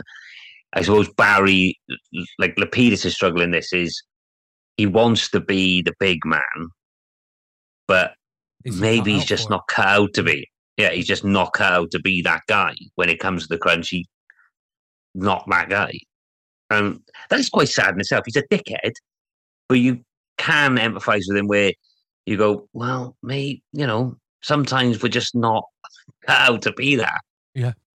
Yeah, and you kind of see it once Peter leaves the room, and he's looking around at all of like the paraphernalia that Bob Evans has in his room, all these photos and posters of like him with people and like the films he's produced and stuff like that. And it's like, I think you see it on his face, and there's like, again, like a nice like kicker to the end of the scene as he leaves the office, and Sheila says like, goodbye, Mr. Evans.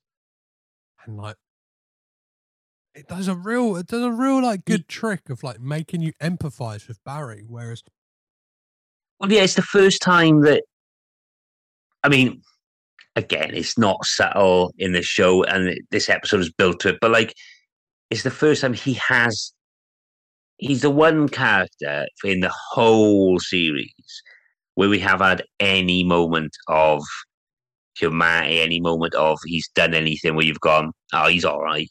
Mm-hmm. He's been a knobhead Yeah. the entire time. And that's been his purpose, is to turn up and be a dick. So this is the first time where you kind of go, and it is played well. I thought it worked really well because you do go, oh, yeah, mate, you're just fucking having a bit of a man, aren't you? Yeah. You know, yeah. And credit to Colin Hanks. Yeah. Because he's smashed it, in fairness. Because, like, for this to work, this episode to work where we do empathise with him, you have to think he's an arse. And you absolutely do. Oh, definitely. Like, and what a kind of rug pull to like build up that thing of him being an arsehole to him kind of like for us for an audience to empathise with him. It's like, oh, that's a real magic trick in like writing and like directing and performance. Yeah. Yeah, we probably haven't said enough how good he is, actually. So we've talked about he is consistently good at this. Yeah. Oh, yeah. Because he plays it really well. And it's not until he's played this so dickish and horrible, it's this moment where, especially in the bit where she says, "Good night, Mr. Evans," there's a genuine look of, I'm just sigh, not Bob Evans. Like a visible sigh. Like, no matter, even if I did get Bob Evans' job, I'm not Bob Evans. Yeah, it's like that. The shoulders go down, and it's like, yeah. And you got, yeah, like Colin Hanks, like he's a chip off the old block, right? Like, yeah, he's some good stock, you could say. He has got some. Yeah, he's good. Again, it's like I haven't seen him in much. No, I haven't seen him in much. I mean, he's been in the odd things, but I think it's going over all ground. But his performance is good. And this episode, you can see there's, the Emmy clips, and this is a perfect example of like how good he is in this the wind down of this episode. So, Colin Hanks is in like one of my favourite films from being a teenager, Orange County. County. I absolutely love it. Like, it's a belter. And he was really great in a show called like Pieces of Us, I believe it's called. It was like an Amazon TV show that was kind of about a family and like kind of was told, like every episode was like almost like an anthology of like different members of this extended family. And he was really great in that as well. And I think like, yeah,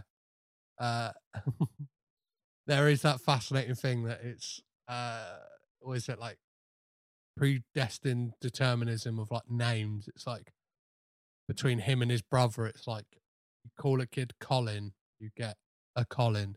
You call a kid Chet, and you get a Chet, right? Like it's like how different. It's like it's like Colin Hanks is like, do you know what I mean? Like, I don't know. You can tell he's Tom Hanks' son, whereas Chet Hanks is like, who the fuck is this guy?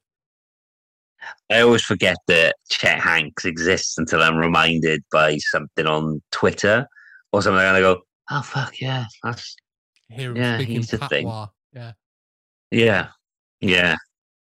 But yeah, they're very different people. But yeah, Colin Hanks is great in this. He is, especially in this episode. This show does that well, where people get their moments to shine. Yes. Like Juno Temple's had it. Puzo, Dan Fogler has had it, and then they've all had those initial Puzo and Coppola chats. Gave those two that showed off how great they are, and so they all had their moments. I mean, Miles Teller's had a lot of moments because he's Mr. Monologue sometimes, but yeah. So this is Hanks's episode. Yeah, even our boy Giovanni Ribisi, he's had like his moments. Oh, yeah. Fuck that guy. I miss him. Yeah. I brought up his name just so I could do a fuck that guy. It's been a while. Yeah. Fuck that guy. So Charlie comes to see Ruddy to tell him that Evans is done. And again, Ruddy tries to fight for him. Yeah, and it's kind of like we're in Last Chance Saloon. And then we cut to Barry dictating basically to the room full of people, like, this is what the poster is going to be. And says, like, the new cut, like the 2-hour cut is a lot better. Like, I'm a lot happier with it. And he's one of the big guns, is old Barry. Yeah, they have, they have this exchange, and it's interrupted by a certain someone. Charlie, you really should consider the longer cut. It is better. For who? Your ego? I thought I explained the business to you, Ruddy. The audience doesn't care about our business, Barry. Bob. How's the back? Getting there. Thanks for asking. Flying V? Can't use this. You can't just show up here whenever you want and just blow apart everything we're working on. I'm not blowing anything up, Barry. It simply does not represent the film. It doesn't create mystery or intrigue. That's your opinion, Bob. You're damn right it is. But it's also based on market research as well. Our testing has shown that audiences are turned off by busy key art. They particularly don't like the V. It doesn't allow them to connect to anything. Look, The Godfather sold more copies than any other book in history, except for the Bible. Now, we're trying to take the audience for a peek inside a secretive subculture they're not normally privy to. We should be using the key art from the book. It creates mystery. What about the cut? I'm glad you asked, because as far as I remember, we hired Francis to make us a movie. And the shorter version of this film is it's a trailer. It's a teaser. It's an insult. It is defeat waiting to be pulled from the jaws of victory. And Francis, frankly, your cut is gorgeous, sublime, perfect. Bob, you know as well as I do that 1, it's going to reduce the number of screenings per day, and 2, no one wants to sit in a theater that long for a gangster movie. Yeah, I do know that, but this is not a typical gangster movie. It never was, and we're not offering the audience a transaction. We're offering them an experience. Look, we need to evolve with the population. We need to lead the revolution, or it will pass us by. Charlie. Barry. You never wanted to make Rosaries, baby. Or Love Story. You didn't even want to make The Godfather. Look, these movies, they break all the rules. They're not formulaic. This is part of why they work. But look, we can't chase after what we think an audience wants to see. We got to show the audience what it needs to see. How did you get the cuts, Bob? Huh? Bobby, please.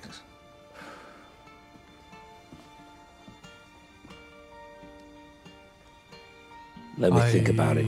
I love that speech. Everybody out. Again, it's the Barry, you stay. It's the soundtrack doing some heavy lifting with giving us like that kind of broken down version of the theme music with that kind of guitar stuff like that. But what a kind of lovely. What a return from Bobby Evans there. It's absolute.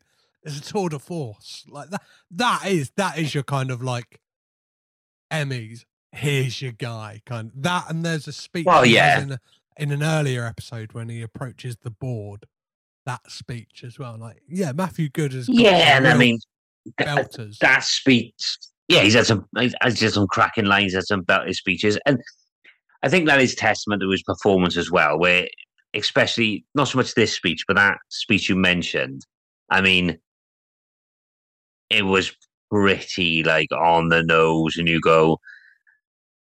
But it's a testament of performance that it works, rather than you go, oh, fuck you, now that's a bit.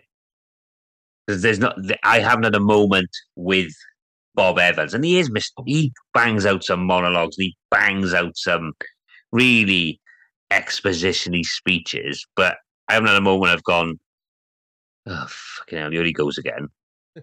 He nails it every time. Because I'm not going to lie, when Bob was back, when I heard his voice, I was grinning, mate. I was like, Bob's back. Yeah. You kind of knew it was my going to happen, boy. right? Did you? Yeah. What were your expectations? Did you think, like, were you kind of expecting him to turn back up at any point? Like, I was half expecting it to be some kind of like he was going to walk into a screening or something. He was definitely going to walk back in, suit, the glasses, cigarette in hand. I just wasn't sure when. I figured it would be just as Barry was saying about the cut in a screening room or something. He'd be at the back. Well, that's the cut, but perfect, mate. Yeah. Lovely stuff. Yeah, it's great, and especially Charlie being there as well. It's kind of like puts Barry in his place and kind of sets up some kind of dominoes that fall later on in the episode. And I love when they exit the meeting and like Bob Evans like says to Francis, he's like, "Oh yeah, what one thing about the cut?" He's like, "The music in the horse's head scene. It's a bit ominous too quickly." Like he's still got his notes. I love that. I love Still got a note. like, yeah. I love. I think what's quite nice about that as well is Francis just says, "Is just that one note?" It's like, yeah, because I think again it's a bit of everyone's happy to see Bob back, and Francis is quite happy to take that note off Bob Evans. He's like, "Yeah, it's fine. I'll look at it." And I think that is. I'm not sure if there's like you'll find out as you read Leave the Gun, Take the Cannoli. There is a section where they go into the music of that scene, and like I think they kind of figured out something in post, like they kind of had to manipulate the music a bit to kind of make it a bit more like build up a bit, like as opposed to being as it was. So yeah, there is a sliver of truth to that.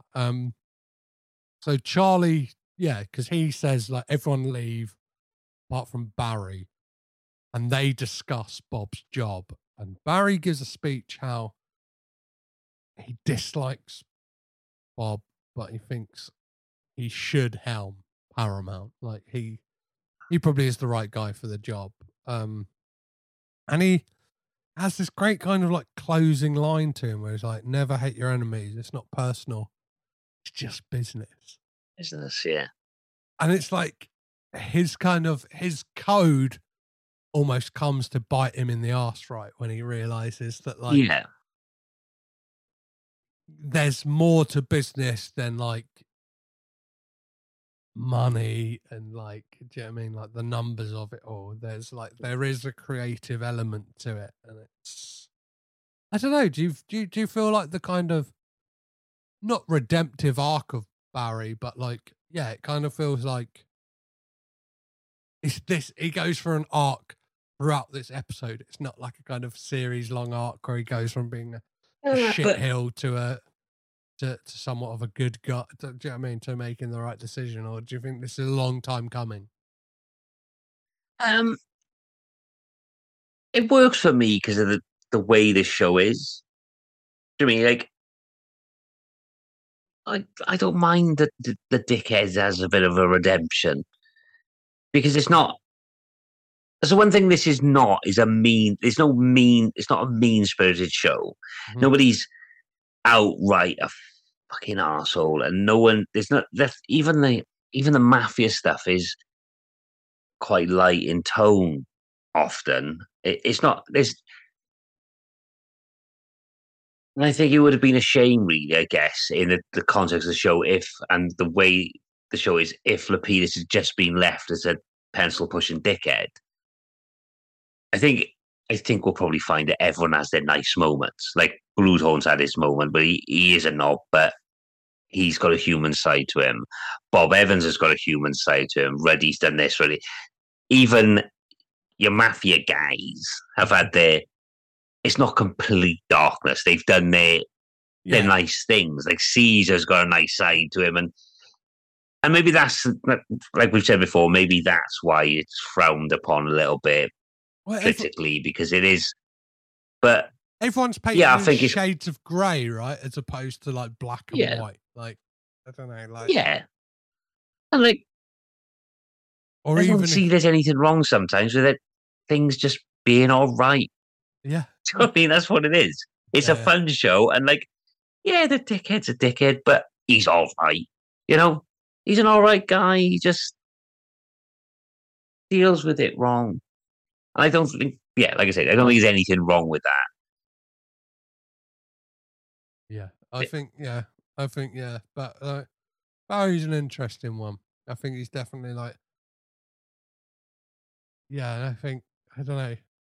I'm interested to see where his character, like what his character's role is in that final episode as well. Because, Well, unless I don't know. We'll see. Unless that's him done, that's his arc. Yeah. So, Charlie goes to see Bob and asks him, "How can I trust you?"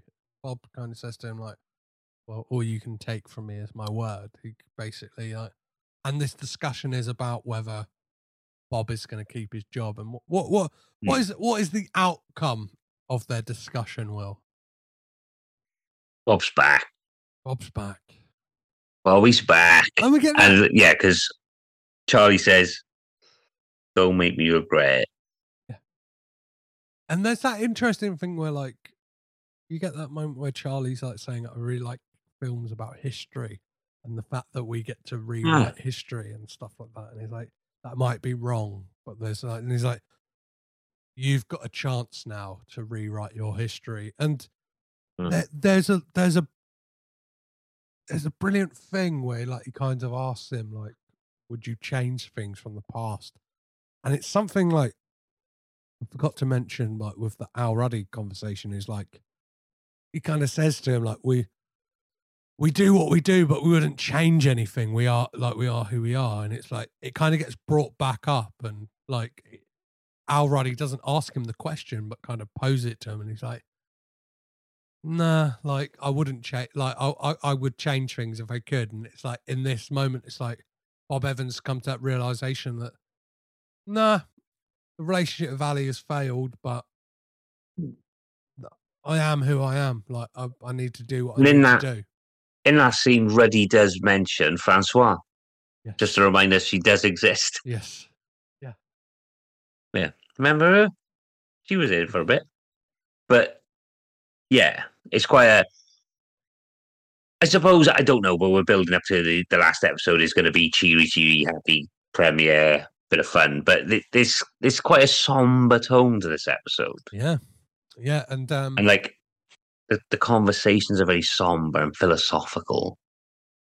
I like Charlie's closing line to Bob Evans in that discussion, because he tells him how, like, basically Barry gave him the second chance as well, when he closes it out by saying, "Now go make me some fucking money." Yeah. Like, as everything, it draws back to that moment. So, it may be the same day. I have no idea. Same day, next day, Bob Evans goes to see Al Ruddy to tell him some good news about the film. Guess what? We're going with a longer cut. Oh, thank God. That's great news. Oh, you think so? You said you liked the longer cut. I meant it. But don't think for a second that if this thing flops financially, you and I won't end up being chained to a rock with Bluthorn pecking at our livers every day. Lapidus wasn't wrong. There were huge risks to doing it the way we do it. I know. Less screenings a day. That's a very big deal. And even more than that, with a longer cut, there's no way we're ready for Christmas, which is the best time to release this movie. And even a month later, audience attendances drop like a fucking brick. Oh, come on. We got lightning in a bottle here. Well, if that bottle's in your pocket, be careful you don't fry your bowls with it. Look, if it was easy, everybody would do it. Amen. And I like with this scene on the way out that Bob Evans says to him, like, he says thanks to Ruddy, and Ruddy gets to say anytime booby, and it's like that great moment. Where it's like, yeah, you get to use his word against him. Like, I don't know about you, but I kind of want to integrate that into my lexicon. You know what I mean? I want to start calling people booby. I'm not sure if, like, Booby. Yeah. Not sure if I can get away with it, Bubby. Yeah, I'm not sure if I can, but like you got to try it at least. I'm gonna try it. Yeah, try it. I'll try it. I'll try it tomorrow in work. See how that goes down. Oh, amazing! You have to. I'll just say to my other chef, "Can I have a poached egg, please, Bubby?" What, mate? Yeah. See, yeah. So, yeah, please report back to us next week. Yeah, maybe we'll both try it out in the next week. I'll try it out at work as well. I work in a school, so we'll see how that goes down. If I call someone Bubby, yeah, we'll try it out and report back next week to see how it goes. So Bob goes out for dinner that night, and again, you get this really nice moment between him and Barry, where like he sees Peter Bart at the table, but like he sees Barry sitting on his own, and I love that exchange they have where there's something poignant about the line that Bob Evans says to Barry, where he says like, "They don't do salmon here, but for us, they'll make it." And it's like, I don't know what it is about that line. I particularly like really enjoyed it. It's like, yeah, I liked it. Not sure I got it, but yeah. No, so just said, yeah. I think it's that thing of like, I don't know, like we may have our differences or whatever, but like we're both still important. Do you know what I mean? We might not you might not be right for the role. You might not be right for my job. And it's that kind of mutual understanding of who they are as people. And it's like, but you're still a big, you know what I mean? You're still somebody, Barry. It's kind of reassuring him that like, they'll still make it for us. Do you know what I mean? Like, it's not just me. Like they'll get a salmon for you as well. And it's like you've got some worth. It's kind of reassuring him that like, he's a good guy. So Ruddy pops to see Betty with a favour. And Betty's been having a meeting with the cigarette ad guy. And I particularly love Ruddy's like comments about him. Like, what did that stick out to you, or is that just me? Yeah. Right, is the cigarette guy, am I supposed to know who that is? I've no idea who that is, so I don't know. Oh, okay. I thought I'd missed something, because I was like, because the way Ruddy then goes, wow, he's like, that guy is devastatingly handsome or something like that. I thought, am I supposed to think that was, it was supposed to be someone? Yeah. Well, I thought, was it, like, I don't know, I can't think of an actor at the time, but I figured, it's a guy who did cigarette ads and then I thought I'd missed something, but that's all right then. No, but I just love what he's like, wow, that guy's fucking handsome. Like, he's like real like... Yeah, that's why I thought it was a reference to something, but obviously no, I just thought he was very handsome, which is fine. Yeah. I figured it was one of those in jokes that it was someone we were supposed to know. No. I don't know who. Okay. So I didn't miss it. What is the favour that Ruddy has of Betty? Like, what has he gone there to ask her? Oh yeah. Yeah, he wants to ask her a favour, and she says, "Is it going to get me fired?" And he says, "It could probably get us both fired." So basically, he wants Betty to acquire the prince for the Godfather. One of two. She's prince. One of two. She needs to use her charm to get the one of two prints to go somewhere.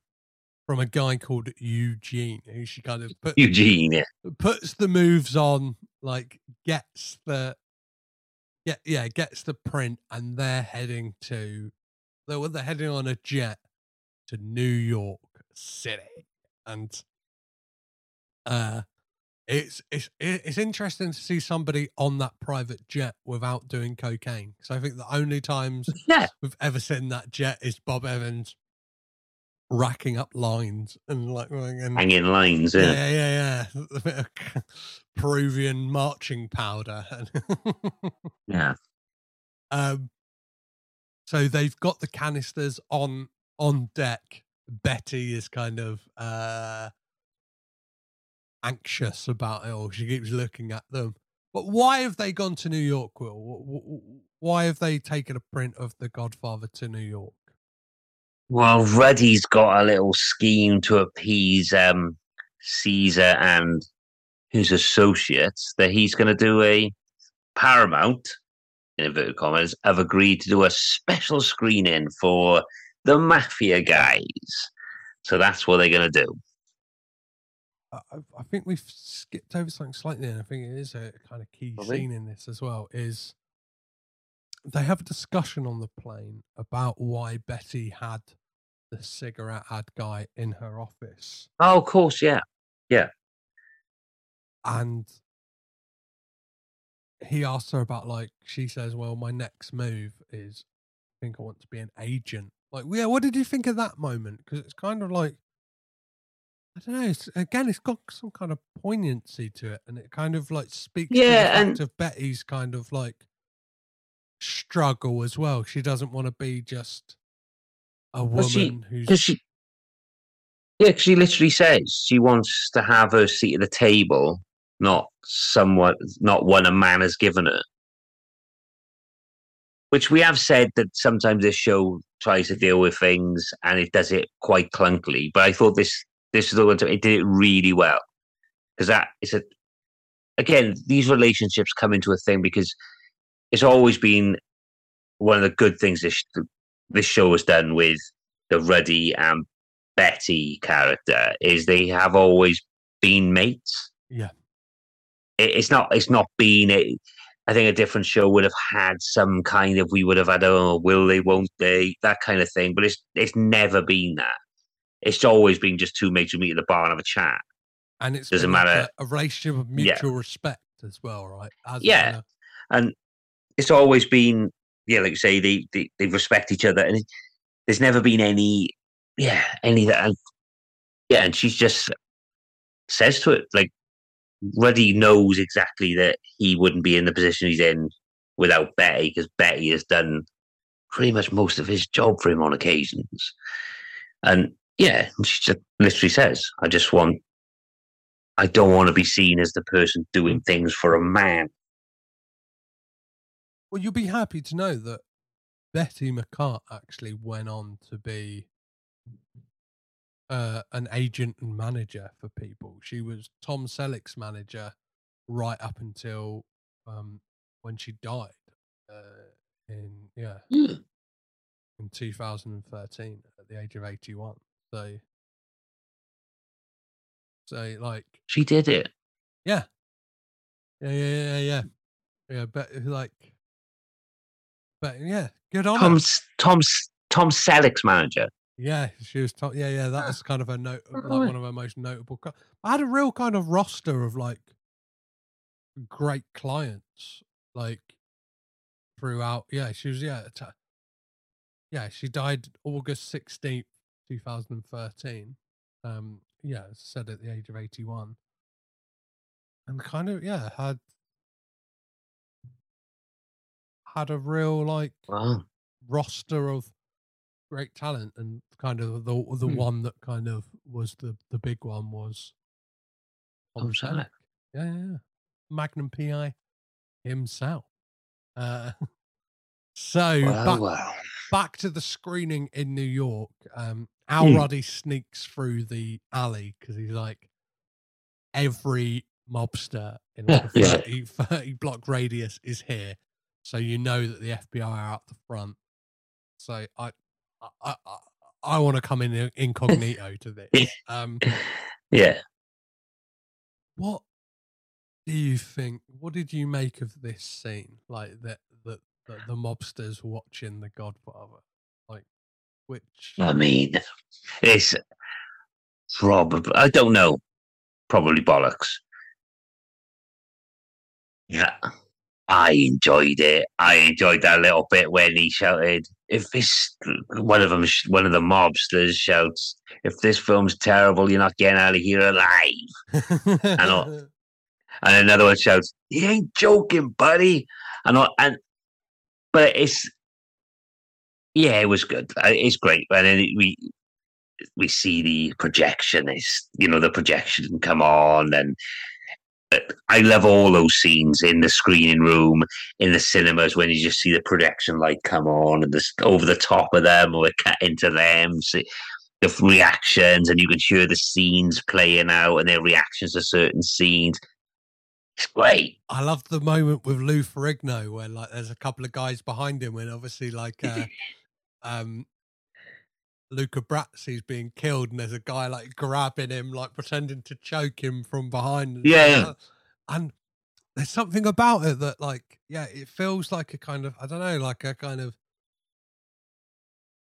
full stop maybe on like the mob aspect of this show. Like, like that's them. I think that's it, innit? That's them done, right? Like, yeah, I think because and then we see them watching the film, and then we have that moment with straight after we have a moment with Betty and Caesar. Mm-hmm.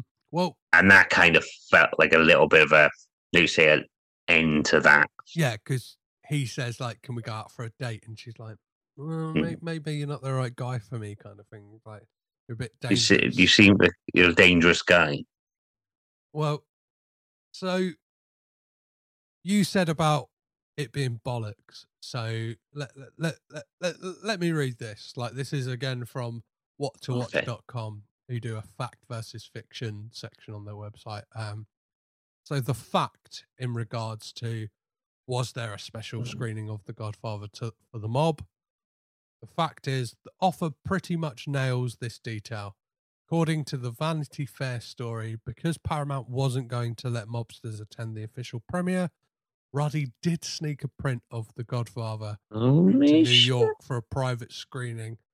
Those in attendance loved the movie so much, in fact, Ruddy said that the projectionist at the screening got a tip of $1,000. Well, I mean, again, it is Ruddy said, but sounds. Well, I take it back. I apologize. It's not bollocks. Well, there's a massive thing that this show has like missed out on. Is there was a great prank pulled on Al Ruddy, and like I thought they were going to do it when he first sees The Godfather, like when Francis showed him. But some of like the crew involved on the film, when Al Ruddy first saw a cut of The Godfather, the famous speech at the beginning, the funeral director, who what's his name? But regardless, his opening line is, "I believe in America." So when they first ever showed it to Al Ruddy, sat there in the cinema, film comes on, and the first line comes out, and it's been overdubbed to, "I believe in the mafia." And Al Ruddy's ass just dropped out, because obviously like that was the one thing like in reality he had promised to the mob that he would like cut out, is like there would be no mention of the mafia. And it's like, it felt like such a missed opportunity for this show that they didn't include that line, like that detail of it, because that's a great gag, right? Like, that's a good gag, yeah. And I thought maybe they were holding out for it for this scene, but but they didn't. Yeah, as a missed opportunity. Yeah, How did Ruddy like the prank, or did Ruddy think they were mocking him, and that's why it's not in there? I'm not sure because it's I mentioned in wonder. Leave the Gun, Take the Cannoli, so I think it doesn't go into like what he thought of it, but like it's just, maybe he thought like maybe he's like, no, nobody pranks me. Nobody pranks Al Ruddy. I used to work for the Rand Corporation. Yeah, see, so maybe. Yeah, but that does seem like a missed opportunity. Well, like I'm sure there's loads of stuff that they've. Cause, I mean, one episode left. We've said again. There's whole subplots that we could have done without, but it's what it is. So I did like this, the screening. I enjoyed it. So what happens after the screening? Where does Ruddy says he has to go somewhere? Where's he got to go? Yeah, he's got to go because he's got to go and he's going to go and see someone. He's gone to see Coma Joe. He's gone to see Joe Colombo. So yeah, Joe's there, and Ruddy decides that he's going to go and see him, and he does a little bit of a monologue, gets upset, and just goes to see Joe, his best mate, and says to him like, "They all loved it. Like, when you're better, like we'll do a screening for you." And I'm not sure if you picked this, but like the way that shot, like the final shot of this is done, is definitely a mirror to the end of The Godfather. You get that shot from the hospital room door of Al Ruddy, like, well, it's at his bedside table, but it's obviously different. Like, they're obviously changing it up, but it's him kissing the hand of Joe Colombo, which is just the same. And you've got the nurse on the outside of the door, and it is like that. It is that moment of Michael being like, do you know what I mean? Like sat at the thing. Yeah. Kissing her. I am now ashamed to say that I didn't get that. And now you've said it. Now I've gone, yeah, fucking, of course. Because I completely forgot that. And the nurse at the door, I was like, that's a weird choice. Was she supposed to have been listening? And is that going to become a thing? And now you've said that, of course, that's what it was. It's exactly a minute. I missed that. Because I thought she was going to close the door. Like, I genuinely, like that's why I was confused. I was like, oh, she's walked off. I go, oh, she's what? But yeah, it makes sense. Yeah, yeah. Of course. There's definitely like the nod that they're doing, and I think 100%. It was because I watched the episode twice, and it's just the framing of the door and the kiss of the hand. I was like, they're doing that final shot of The Godfather, which very much makes me think that this is like the kind of putting the mob aspect of this show. Yeah. Like it's kind of like that is done and dusted, and we're kind of gonna be what are your closing thoughts on this episode before we get into what you think that the next episode will be? Will? Yeah, I liked it. I liked this episode. I think it worked. It tied up quite a lot of things, and like I said, in the way the show is, it did the right thing where we have to have that thing with Bob's a broken man, but then you have that big moment when he comes back and it's great. And Barry's been such a hateful character all the way through because you do like he's great, but he irritates you every time he's on. But it's nice to have. I didn't know I needed it, but I'm glad it happened. That you have that. Not redemption, but his moment where it gives him that little bit of humanity as well, like everyone else has had. Yeah, I thought as a penultimate episode, it really worked for me because I'm ready for the premiere now. Yeah. You know? Yeah. What do you think? What do you think the next episode is going to? What do you think it's going to cover? Before I read out what IMDb says. Well, I would assume a majority of it would be revolving around the premiere and some kind of something's going to happen above the premiere. It's going to have to be a bit of drama somewhere along the line. Maybe, I don't know what, but yeah, I would imagine a lot of it. And then maybe towards the end, we'll have a wraparound of how well it's received and how great everyone is. And they all, like Anchorman, they all high five at the end. Cut to credits. Yeah. I'd like that, yeah. So the next episode is called Brains and Balls. And the description on IMDb is, The Godfather is released to rave reviews and box office records. Drama unfolds at the 45th Academy Awards. Oh, okay. Okay. We're going that far to it. We're going into 1973 by the time. Did Brando win for The Godfather there? Well, we're gonna have to find out next week because there's some drama around that. Okay. So we'll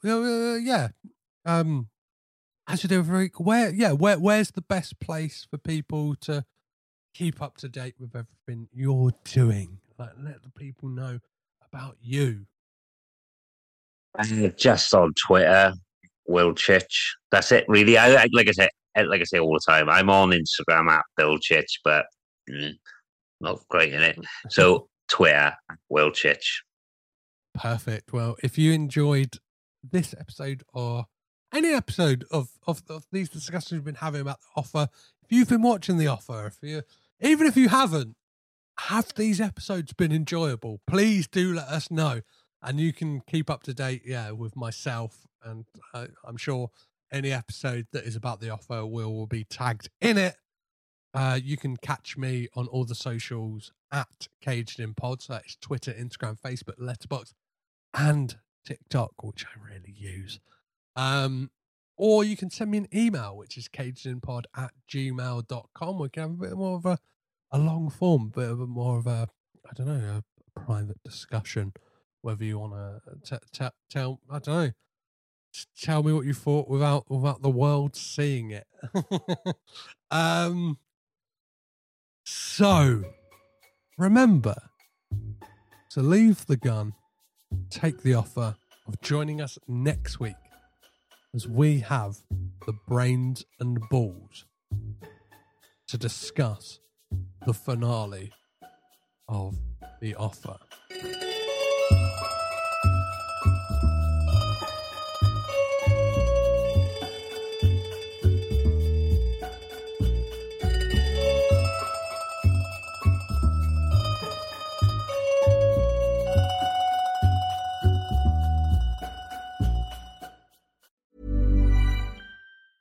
Ever catch yourself eating the same flavorless dinner 3 days in a row?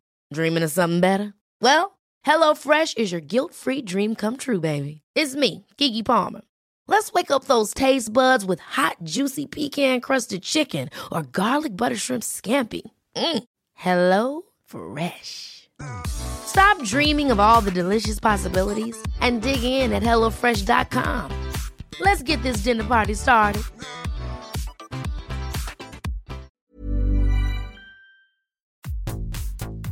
This podcast is presented by the Breadcrumbs Collective, home of the Pod Charles Cinecast, Caged In Coppola Connections, A Driptown Limerick, Maine, Franchised, and many more to come. Our shows are all presented ad-free and made possible by listeners like you.